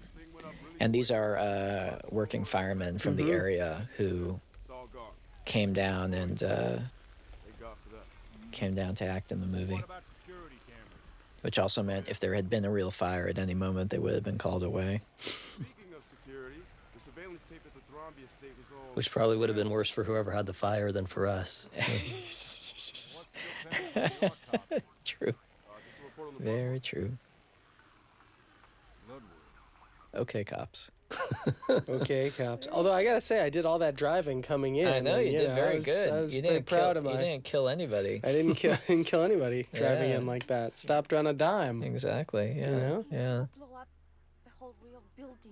This is the worst hiding job a person has ever done. No, they think they're fooling. Yeah, I love this is one of my favorite moments because they're like the only car. They're parked 20 yards away, and they're very recognizable. Well, but if you shrug your shoulders, people can't see you. That's true, yeah. We had so many phone inserts. Ashley Connor, who was our second unit DP, did a fantastic job all around. She just did great. And she was saddled with so many inserts of clocks and phones. They're looking at each other in the eye from 40 paces away. That's the gag. The dumbest car chase of all time. Here we go. This is another one where we didn't have music under it for the longest time. For the longest time, I thought that we would just play it with sound effects and do like a Coen Brothers thing. And then Nathan came up with this score, and it made the whole thing work. I'm also very happy with that insert of the rear view window, or the rear view mirror. It feels cool. Vehicles in pursuit down Washington Street. Make sure you say no force. No force. They're okay cops. We have no idea how to engage in a. So that was, and then that pan was a thing where I boarded that pan from one to the other, and Steve was like, "This is going to be a nightmare timing this perfectly." And so we actually shot that as a big wide and did that pan as a digital move, zoomed in on. So it's this shot actually, but like in and like we did a digital move too. Whoa. Why are we stopping? Why are you stopping in the middle of the road? And then we had like half a day with our, what's the name of the rig that we use? There's like 8 different things you get. It's not Russian. I call it a camera car because they'll get mad at you if you call them their competitor name. Thing? Okay. Yeah. Here's a brick reference right there on the left. Do you see the brick tunnel thing spray painted on the wall? Mm-hmm. Yeah, when I had this slated in as a car chase in the movie that ended unsuccessfully, and you know, my buddy Edgar Wright had just made Baby Driver, and I was just like, well, there's no way we're going to top anything in that, so let's go the opposite way and just do the silliest car chase of all time. Feels a little more realistic and a little more fitting with the tone of the movie. I'll say yes because, just to get that report back. Get it back and destroy it. Destroy it. Oh, shit, ransom. Hey. I love that when Blanc is pointing to the phone, that the problem isn't that they can't catch up, but they can't go slow enough. Like he's actually falling past them. Yeah, that's true. And I also love the number of times people shout at Lakeith or he tells other people, get out. Like Jamie Lee Curtis yells, get out at him. He says, get out here. Some drawers there. It was not intentional. Pat him down. Check him out. What's going on? I remember this moment when I grabbed Chris's arm and I could not find purchase upon it. It was like his arm muscle was much larger than my hand could grab. Your tiny, ineffectual paw. I realized. It was like a raccoon grabbing an oak tree. Thank God. Thank God I am acting in this movie. Oh my God. If it's not too late, Rom, to shoot an insert, I realized she should have grabbed an air freshener off of the dash and put it down next to the puke glass. One of those sprays. Can we go back and do a little shoot it right now? Shoot it right now, yeah. Car stuff is always such a pain in the ass. So what's actually happening here in all of these shots is this car is being towed. We are sitting in the truck that's towing it, kind of looking at a shaky monitor, listening to on headphones to the performance, and the camera's mounted on the front, and then you get a couple passes and you can barely hear what the actors are saying, and you're bouncing around in the back of this truck, and you just kind of do your best and hope that you get what you get.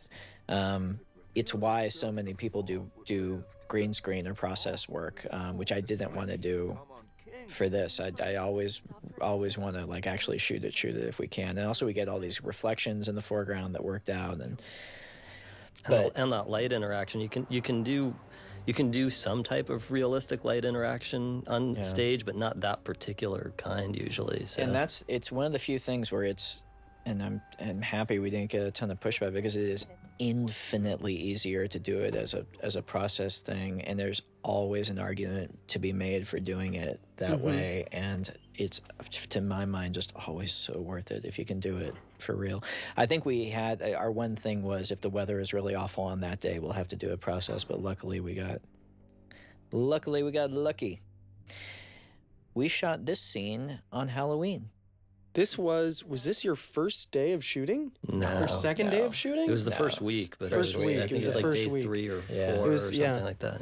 Yeah. But this was on Halloween, and I remember it because it was the Spider Day, and our lovely Spider Wrangler showed up with all these spiders on Halloween. It was so cool, and we all got to play with these terrifying spiders, and Edie was such a trooper. I realized when we showed up the first day, I was like, I should have asked you before we showed up here if you're afraid of spiders.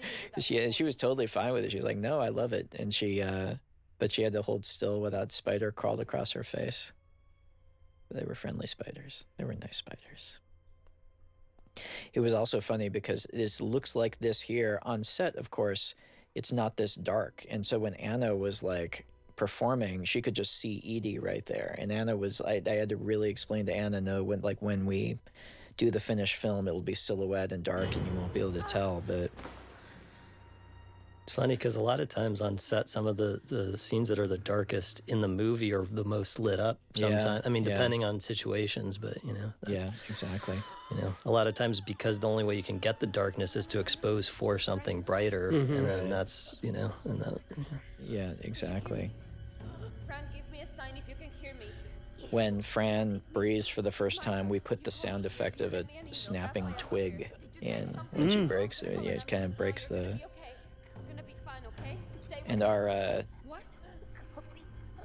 sound designer, Al Nelson, and Ren Kleiss, who was our sound mixer, along with Dave Parker, who was our dialogue mixer. They were incredible. There's a lot of amazing, really subtle work in it. Oh, I got a sound question for you that I should have asked earlier when we were on that scene when the go board gets knocked over. Did you guys try going way softer with that? Because we went as soft as we could with it. Went as soft as we could with you buying that. The thing is, what we didn't want it to be. Remember the gag and the Get Smart thing, where it's the helicopter, like the silent helicopter, and it's like shh, shh, shh, shh, with the blades. Like we couldn't push it over to that point, but like Did he know Follies, by the way? Did he know this 100% before? Well, he didn't know 100%. Like he had it ready to go, but he knew it. And I was also happy to get a Sondheim reference in here. So Stephen Sondheim, who obviously is one of the all-time great musical theater composers and lyricists, he was also an avowed mystery and puzzle nut. Mm-hmm. The character that in the film of Sleuth that Laurence Olivier plays is kind of like, I don't think this is apocryphal. I think this is true. It's kind of based on Stephen Sondheim. And the working title of the play Sleuth, when Anthony Schaffer was doing the play, was Who's Afraid of Stephen Sondheim?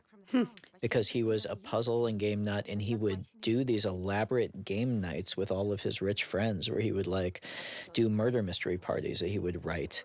And that's what The Last of Sheila, which is an amazing 70s whodunit that everyone should go watch, that was written by Sondheim and Anthony Perkins. They co-wrote it together.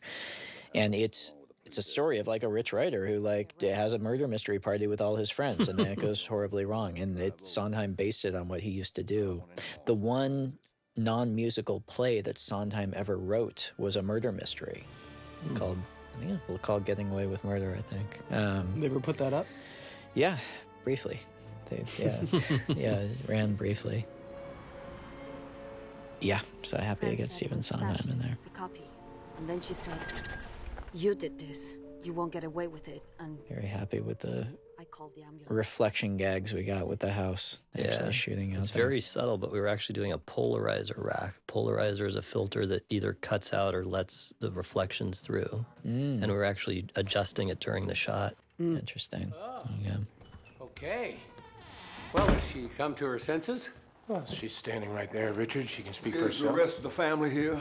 In the living room. I think it would be better if we were to gather together and get this over with. That obscurum per obscurius, out of the obscure, the more obscure. That's the kind of like his motto. Can you see that printed? I guess they're blocking it now. It's on the door. Wasn't that also a thing in Jung? Didn't Jung use that phrase, I think? Oh, maybe. Obscurum per obscurius. I don't know. Yeah. Anyhow. God, I'm so raiding Fran's stash after this. And then here's a little callback to Fran's stash. And we get our last little scene in my favorite room in the house. And this time with back to that steely light. And this clock was one that Schlesinger found with I think he found the statue and like mounted it on top of this little box thing so that it would work with our gag. Just handed it to you. God, you're not much of a detective, are you? Well, to be fair, you make a pretty lousy murderer. Perhaps we deserve each other. So this was the first time, like everyone was actually here. And this was the first time Daniel acted in front of the other actors. We shot this before we shot the library stuff. Everyone had done their own little scenes at this point, a little bit here, a little bit there. Nobody had seen Daniel as Benoit Blanc until we rolled camera and he came forward and did this and busted this out. And this was kind of, it was almost like he was stepping out onto the stage in front of everyone and and everyone was like, oh, this is the movie we're in. Also, the dog's reaction, that is the dog's genuine reaction to Blanc saying that line. We had an A camera on Jamie and a B camera on the dog, and so that is actually, excuse me, and the dog went, very good dog. That the manner of death in the case of Harlan Thrombey is ruled as suicide. And the case is He closed. went for it. I also like the little Al put in that little dog reaction. The dog is very whimper. dog is very concerned about the suicide. Is anybody else confused? And this was an on set. That wasn't planned. I just kind of, at the last minute, we were just lingering, and I shouted at Kay, do a little laugh, and she busted that perfect little laugh out, and it was the good button for the scene. So now we sweep into the denouement, to the final kind of like library scene, and these two opposing camera angles where we're gliding in and out, back and forth. I wanted to kind of just get as much motion in as possible and kind of wake the audience up a little and say, okay, we're in motion here. Something's going to happen. And then this donut hole speech. So I almost cut this from the script. When we were rehearsing, when I was just going through the script with Daniel, I was like, I don't know about this donut hole speech. It's kind of silly. And he was just like, oh, I kind of like it. And I'm like, oh, okay, well, we'll try it. And then I remember being on set and just watching the monitor as he did this and just like sold it with the conviction of a crazy preacher or something. It's not a hole at all. And Anna's reaction to it just cracks me up. Lakeith trying to keep it together. So Lakeith Stanfield, I want to sing the praises of Lakeith Stanfield real quick here. So I had been a fan of Lakeith's from Atlanta and from Sorry to Bother You, which the Boots Riley movie, that was one of my favorite films of that year. It's a brilliant film, and Lakeith is so good. And what he's doing in this part, I think it's easy for it to kind of go unappreciated because it's a sort of thing where it's an incredible level of difficulty for him to kind of ground this whole movie with this character. And if he does it incredibly well, it's not a flashy thing that you notice, unlike a lot of the other performances in this. And so it's easy to kind of take it for granted. But what Keith is doing scene to scene in this movie in terms of just bringing kind of like a grounded believability to every step of this ridiculous mystery, he's doing a hell of a lot to hold the movie together. Solution in my field of view, the arc of this case is and that worked right there. This knife sculpture, I had written in the script that I wanted something like a religious icon made out of knives, and they found this industrial barbecue grate and mounted all the knives on it. And we managed to hold off doing like we always did it like offset until I was like, we gotta wait until this shot to like perfectly line his head up with it. And I feel like even the shape of Daniel's head works perfectly in the middle of. So sorry, I told them everything. I figured it was up. I'm sorry. Also, partway through the shoot, one of the grips came up to me and he like nodded at the thing. And he's like, I saw what you did there. And I was like, what are you talking about? He goes, the knife donut. I was like, yeah, that's right. It was very on purpose, yes. Why you hide me? So this denouement scene is this type of scene, the detective laying the whole thing out. It's one of my favorite types of scenes. And it's something that I find like so perfect for the language of cinema. Repeating callbacks to the exact same shots from slightly different perspectives, or even just the exact same shot but recontextualized. I'm a sucker for that stuff, and this type of scene just lets you dive full on into it. I was a little nervous the length of it, and so I went back and I looked at the original Murder on the Orient Express and Death on the Nile and Evil Under the Sun. And no, man, those are like 20, 30 minutes. And those are not long movies. Like, it's incredible how much of the movie is the wrapping up thing at the end. But you understand why, because it's so much fun. It's just like the most fun part of the movie. I've been going around doing like Q&As basically, like, for the past few weeks at different theaters, and I will always sit in the back for the last 30 minutes and watch this scene. I never get tired of watching these actors kind of pull it all together. That's some heavy-duty conjecture. Granted, but it is the only way what comes next makes sense. So Daniel had this whole last sequence, this whole like last 30 minutes. He had this all down like a stage play. He could have gone on the stage and done this whole thing and performed the whole thing. it was kind of incredible, to the point where I had all my little shots broken up for how to cover it. And then I kind of threw all that out the window after day one and realized he had this down, and there was real benefit to letting him build up a head of steam and letting him go. And so I started just making the shots simpler and adjusting them so that we could carry longer and longer chunks of this monologue in single shots. And there were more than a couple of times where we absolutely he ran through the lion's share of it. And we would then just take a big long break and get some coffee and take a deep breath and, I'm also very proud that Chris got his foot up on the sill there. It's a tiny little detail that matters to me. And also we were paid very close attention to the clock here. And I remember advancing it 1 minute when he leaves the room, making sure that we got that right. The Slayer rule would nullify the change will, and you would get your share back. And Chris does such a good job in this. He's just listening for the majority of this, but you always feel his presence in it. It's a tough thing to do, to sustain for that long. The life-saving antidote. No, that's impossible. It is the truth.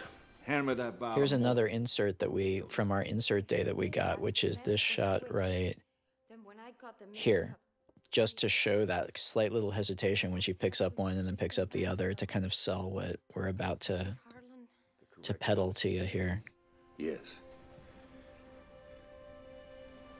But not accidentally. I taped over the label of these 2 vials.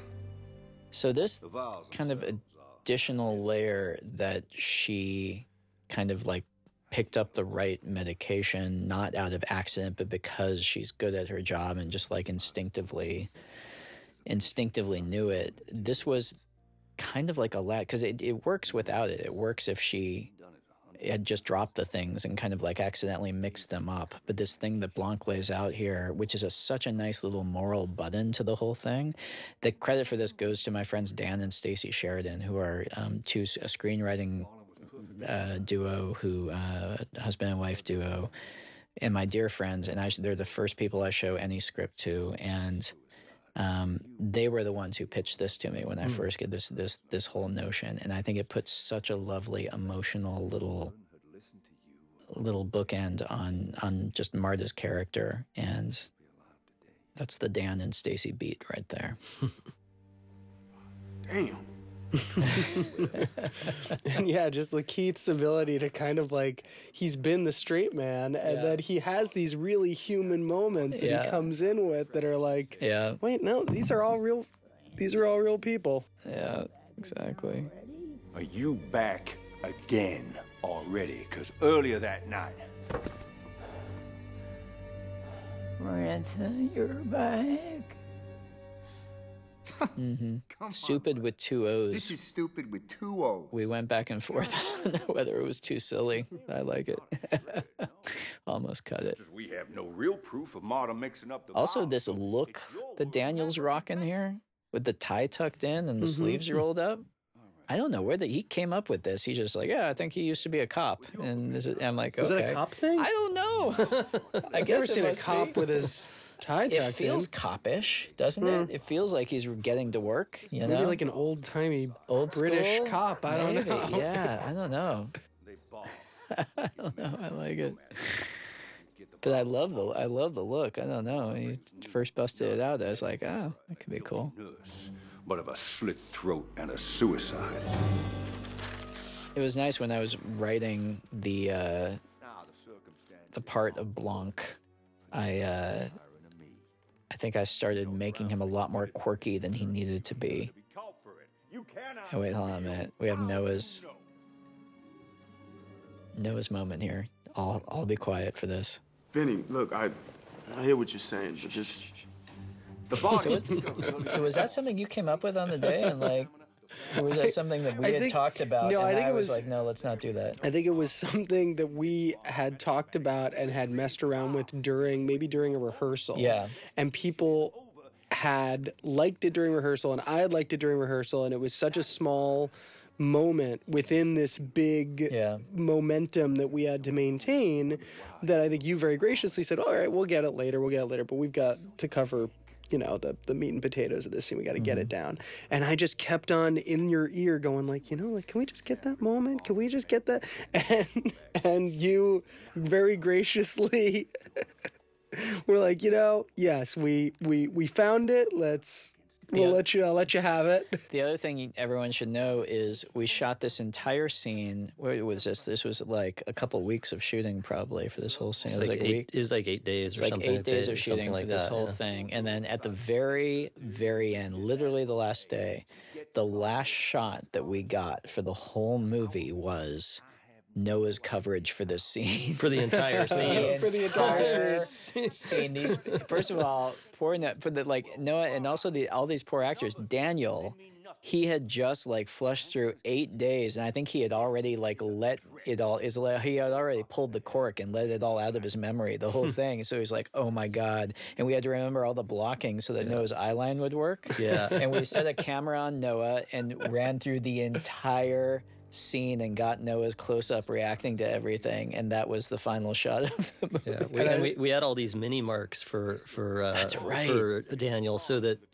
Noah's eye line would be right. So when he's supposed to be like pacing all around the room, it's like, okay, take one step over here when you pace all the way across there. That's right. So he was doing this little dance and had to redo the whole. Doing this little dance, and I think that shush, because of that, how that coverage worked, it was like that shush was very genuine because I was really watching this scene play out, and I was like, no, I just really am interested in knowing how this goes.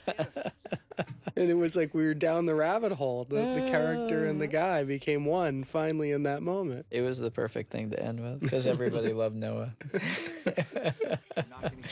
Yeah. Oh, here's those little things that Steve was talking about where we just did push-ins for these one single lines. But yeah, we had the camera ready to go. Just one last act. In for a penny, in for a pound. My editor, Bob Doucet, I watched this sequence and I just marvel at Bob's work. He's really incredible at storytelling and at performance. He's the whole package. I don't know if anyone can tell, but the jug he throws through the window are the jugs that are in his apartment. And we set them up, and if you look in the scene with him and Marta and the ransom note, one of the jugs is missing. Yeah. That's how clever we are. I am forced to point it out myself. John's Cleaners and Tuxedos. Didn't work out. I knew you were a no-good son of a bitch. I knew Harlan wouldn't just kill himself. Yes, Fran, you were right. I knew you were as shit. Something about that performance where Chris? He's gone so cold. Yeah. So, an interesting thing with the Hugh you thing is how similar, like especially poor Edie was like croaking out that like that Yoda's, croak. And especially there, it's damn near impossible to differentiate between you and Hugh. Mm-hmm. And so the degree to which we had to exaggerate it to even make it clear here is kind of silly, but it's where we had to push it to make it land. And we did like several different versions of it, and that was like the most elongated, extreme one. Yeah. And it would have worked. We hadn't have brought you in for questioning, so you could not make your anonymous call. So example, stealing this stuff and just flashing to this stuff, that was something that we found in the edit room. That was something that wasn't written in the script. It was just repurposing other shots and just the realization that the more you can hear a dog, see a dog, the clearer all this stuff is. And the better it all works. And pointing out Nathan's music again here. The fact that emotionally he brings it back and lands it in the place it does here is pretty gorgeous. Oh, yes. Friend, who will confirm this very story, or somewhat close to it, and send you, Hugh, to jail. Now, she's getting this phone call. Yeah. And is the person on the other end of the phone call saying Fran has just died, and she's saying that's great news. She's committed to the lie because she knows it's the only way to. Somebody at the hospital is really confused. That's what I'm saying. I want to know what the backstory is for the person at the hospital. Exactly. Yeah. Why? From their perspective, they're calling the police over at the hospital. Exactly. Lady sounds like a real schmuck. Yeah. Exactly. Yeah.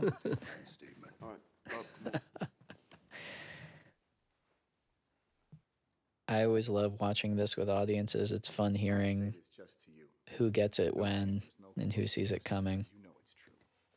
And Anna also, once you know what's going on, the way that she's tearing, her eyes are tearing up as she tries to not vomit. It's pretty perfect. In a way that looks like it might just be the intensity of the scene, but that clenched jaw. Once you know, you know. Harlan, he bought this place in the 80s from a Pakistani real estate billionaire. Shut up, Blanc. Shut up! Shut up with that. And this was a moment with Chris that we worked on a lot on set to try and figure out how to, because it's very much kind of like a moment you've seen before of, yeah, I did it and I'm proud I did it. Having it, I think Chris really sells it well, and I don't know, we figure out a way to play. He figured out a way to play it that really makes it work. And then this little stomach sound that Al found here. Oh. So that stuff was, that's kind of like apple cinnamon baby food with chunks of like stuff in it. It was like, I remember going outside with the actors and like, it was like a father getting their baby to eat something. I like had to eat some of it myself. You gotta eat that first before we do. Yeah, for sure. Exactly. Yeah. And also, this is what you see here is like after it actually got sprayed in his face, and then everything after this, we had to like reapply it. And I kept like saying more and more and more when we were applying, and Chris was like, I think that's enough. I think that matches. I'm like, no, we have more in his face.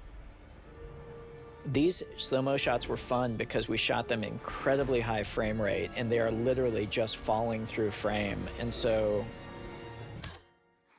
we would shoot it and then all gather around and see what we got. And it was fun. It was like a sporting event.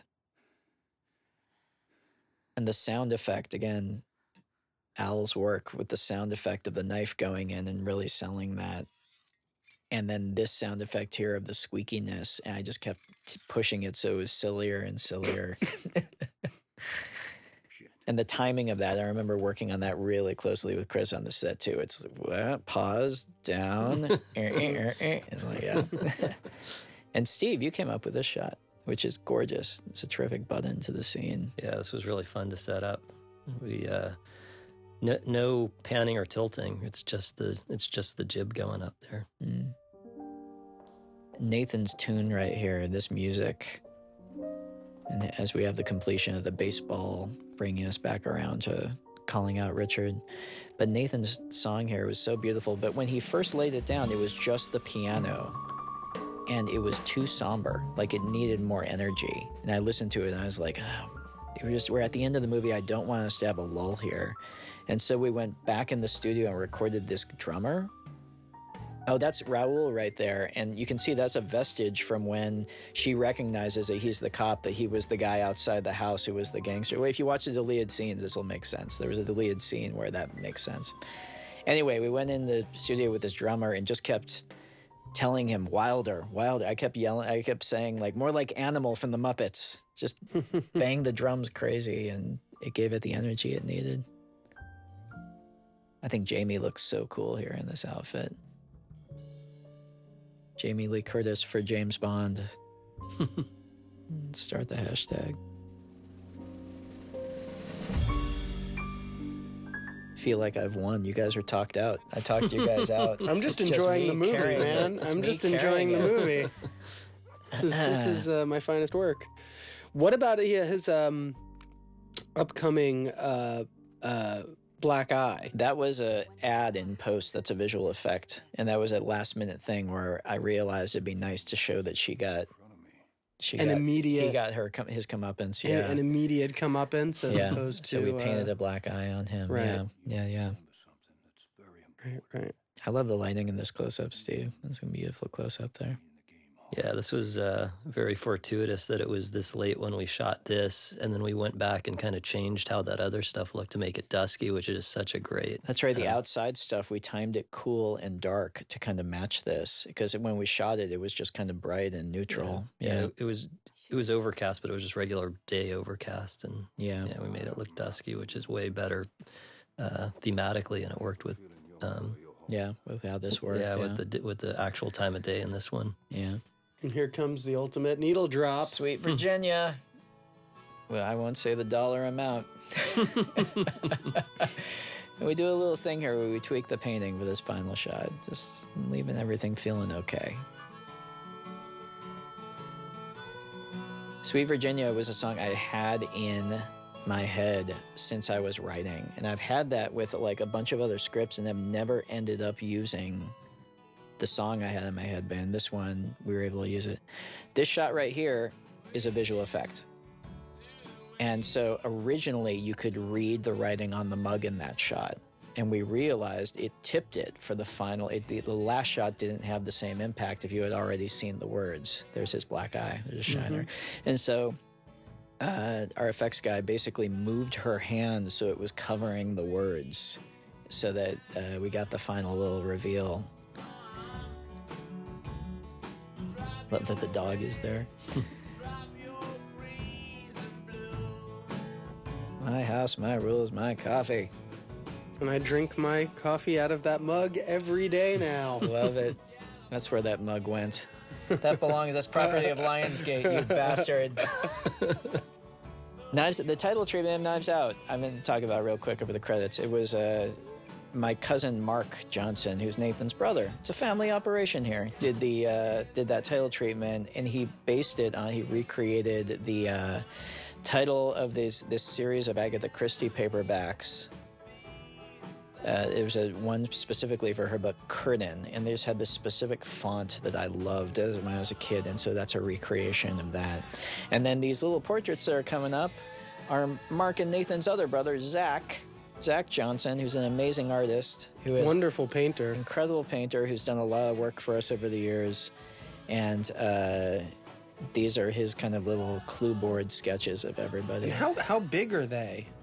The actual things themselves, I think, are fairly small. Yeah. It tends to work pretty small. Yeah, they're just, the detail is beautiful. Yeah, they're really gorgeous. They really capture the characters. I have to say, as someone who worked as a movie usher when I was in high school, I also love having just a good tune over the credits, because I know that's when all the ushers are sweeping up, and you want to give them something good to listen to. So, all the ushers out there, this is for you.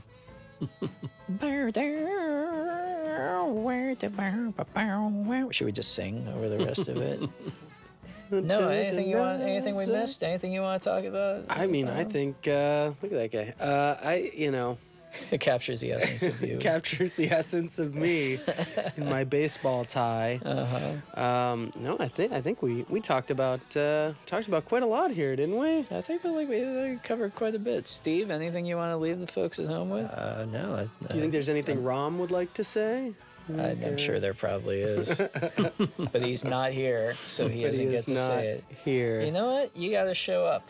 That's the number one rule of commentary tracks. You have to show up and talk into the microphone.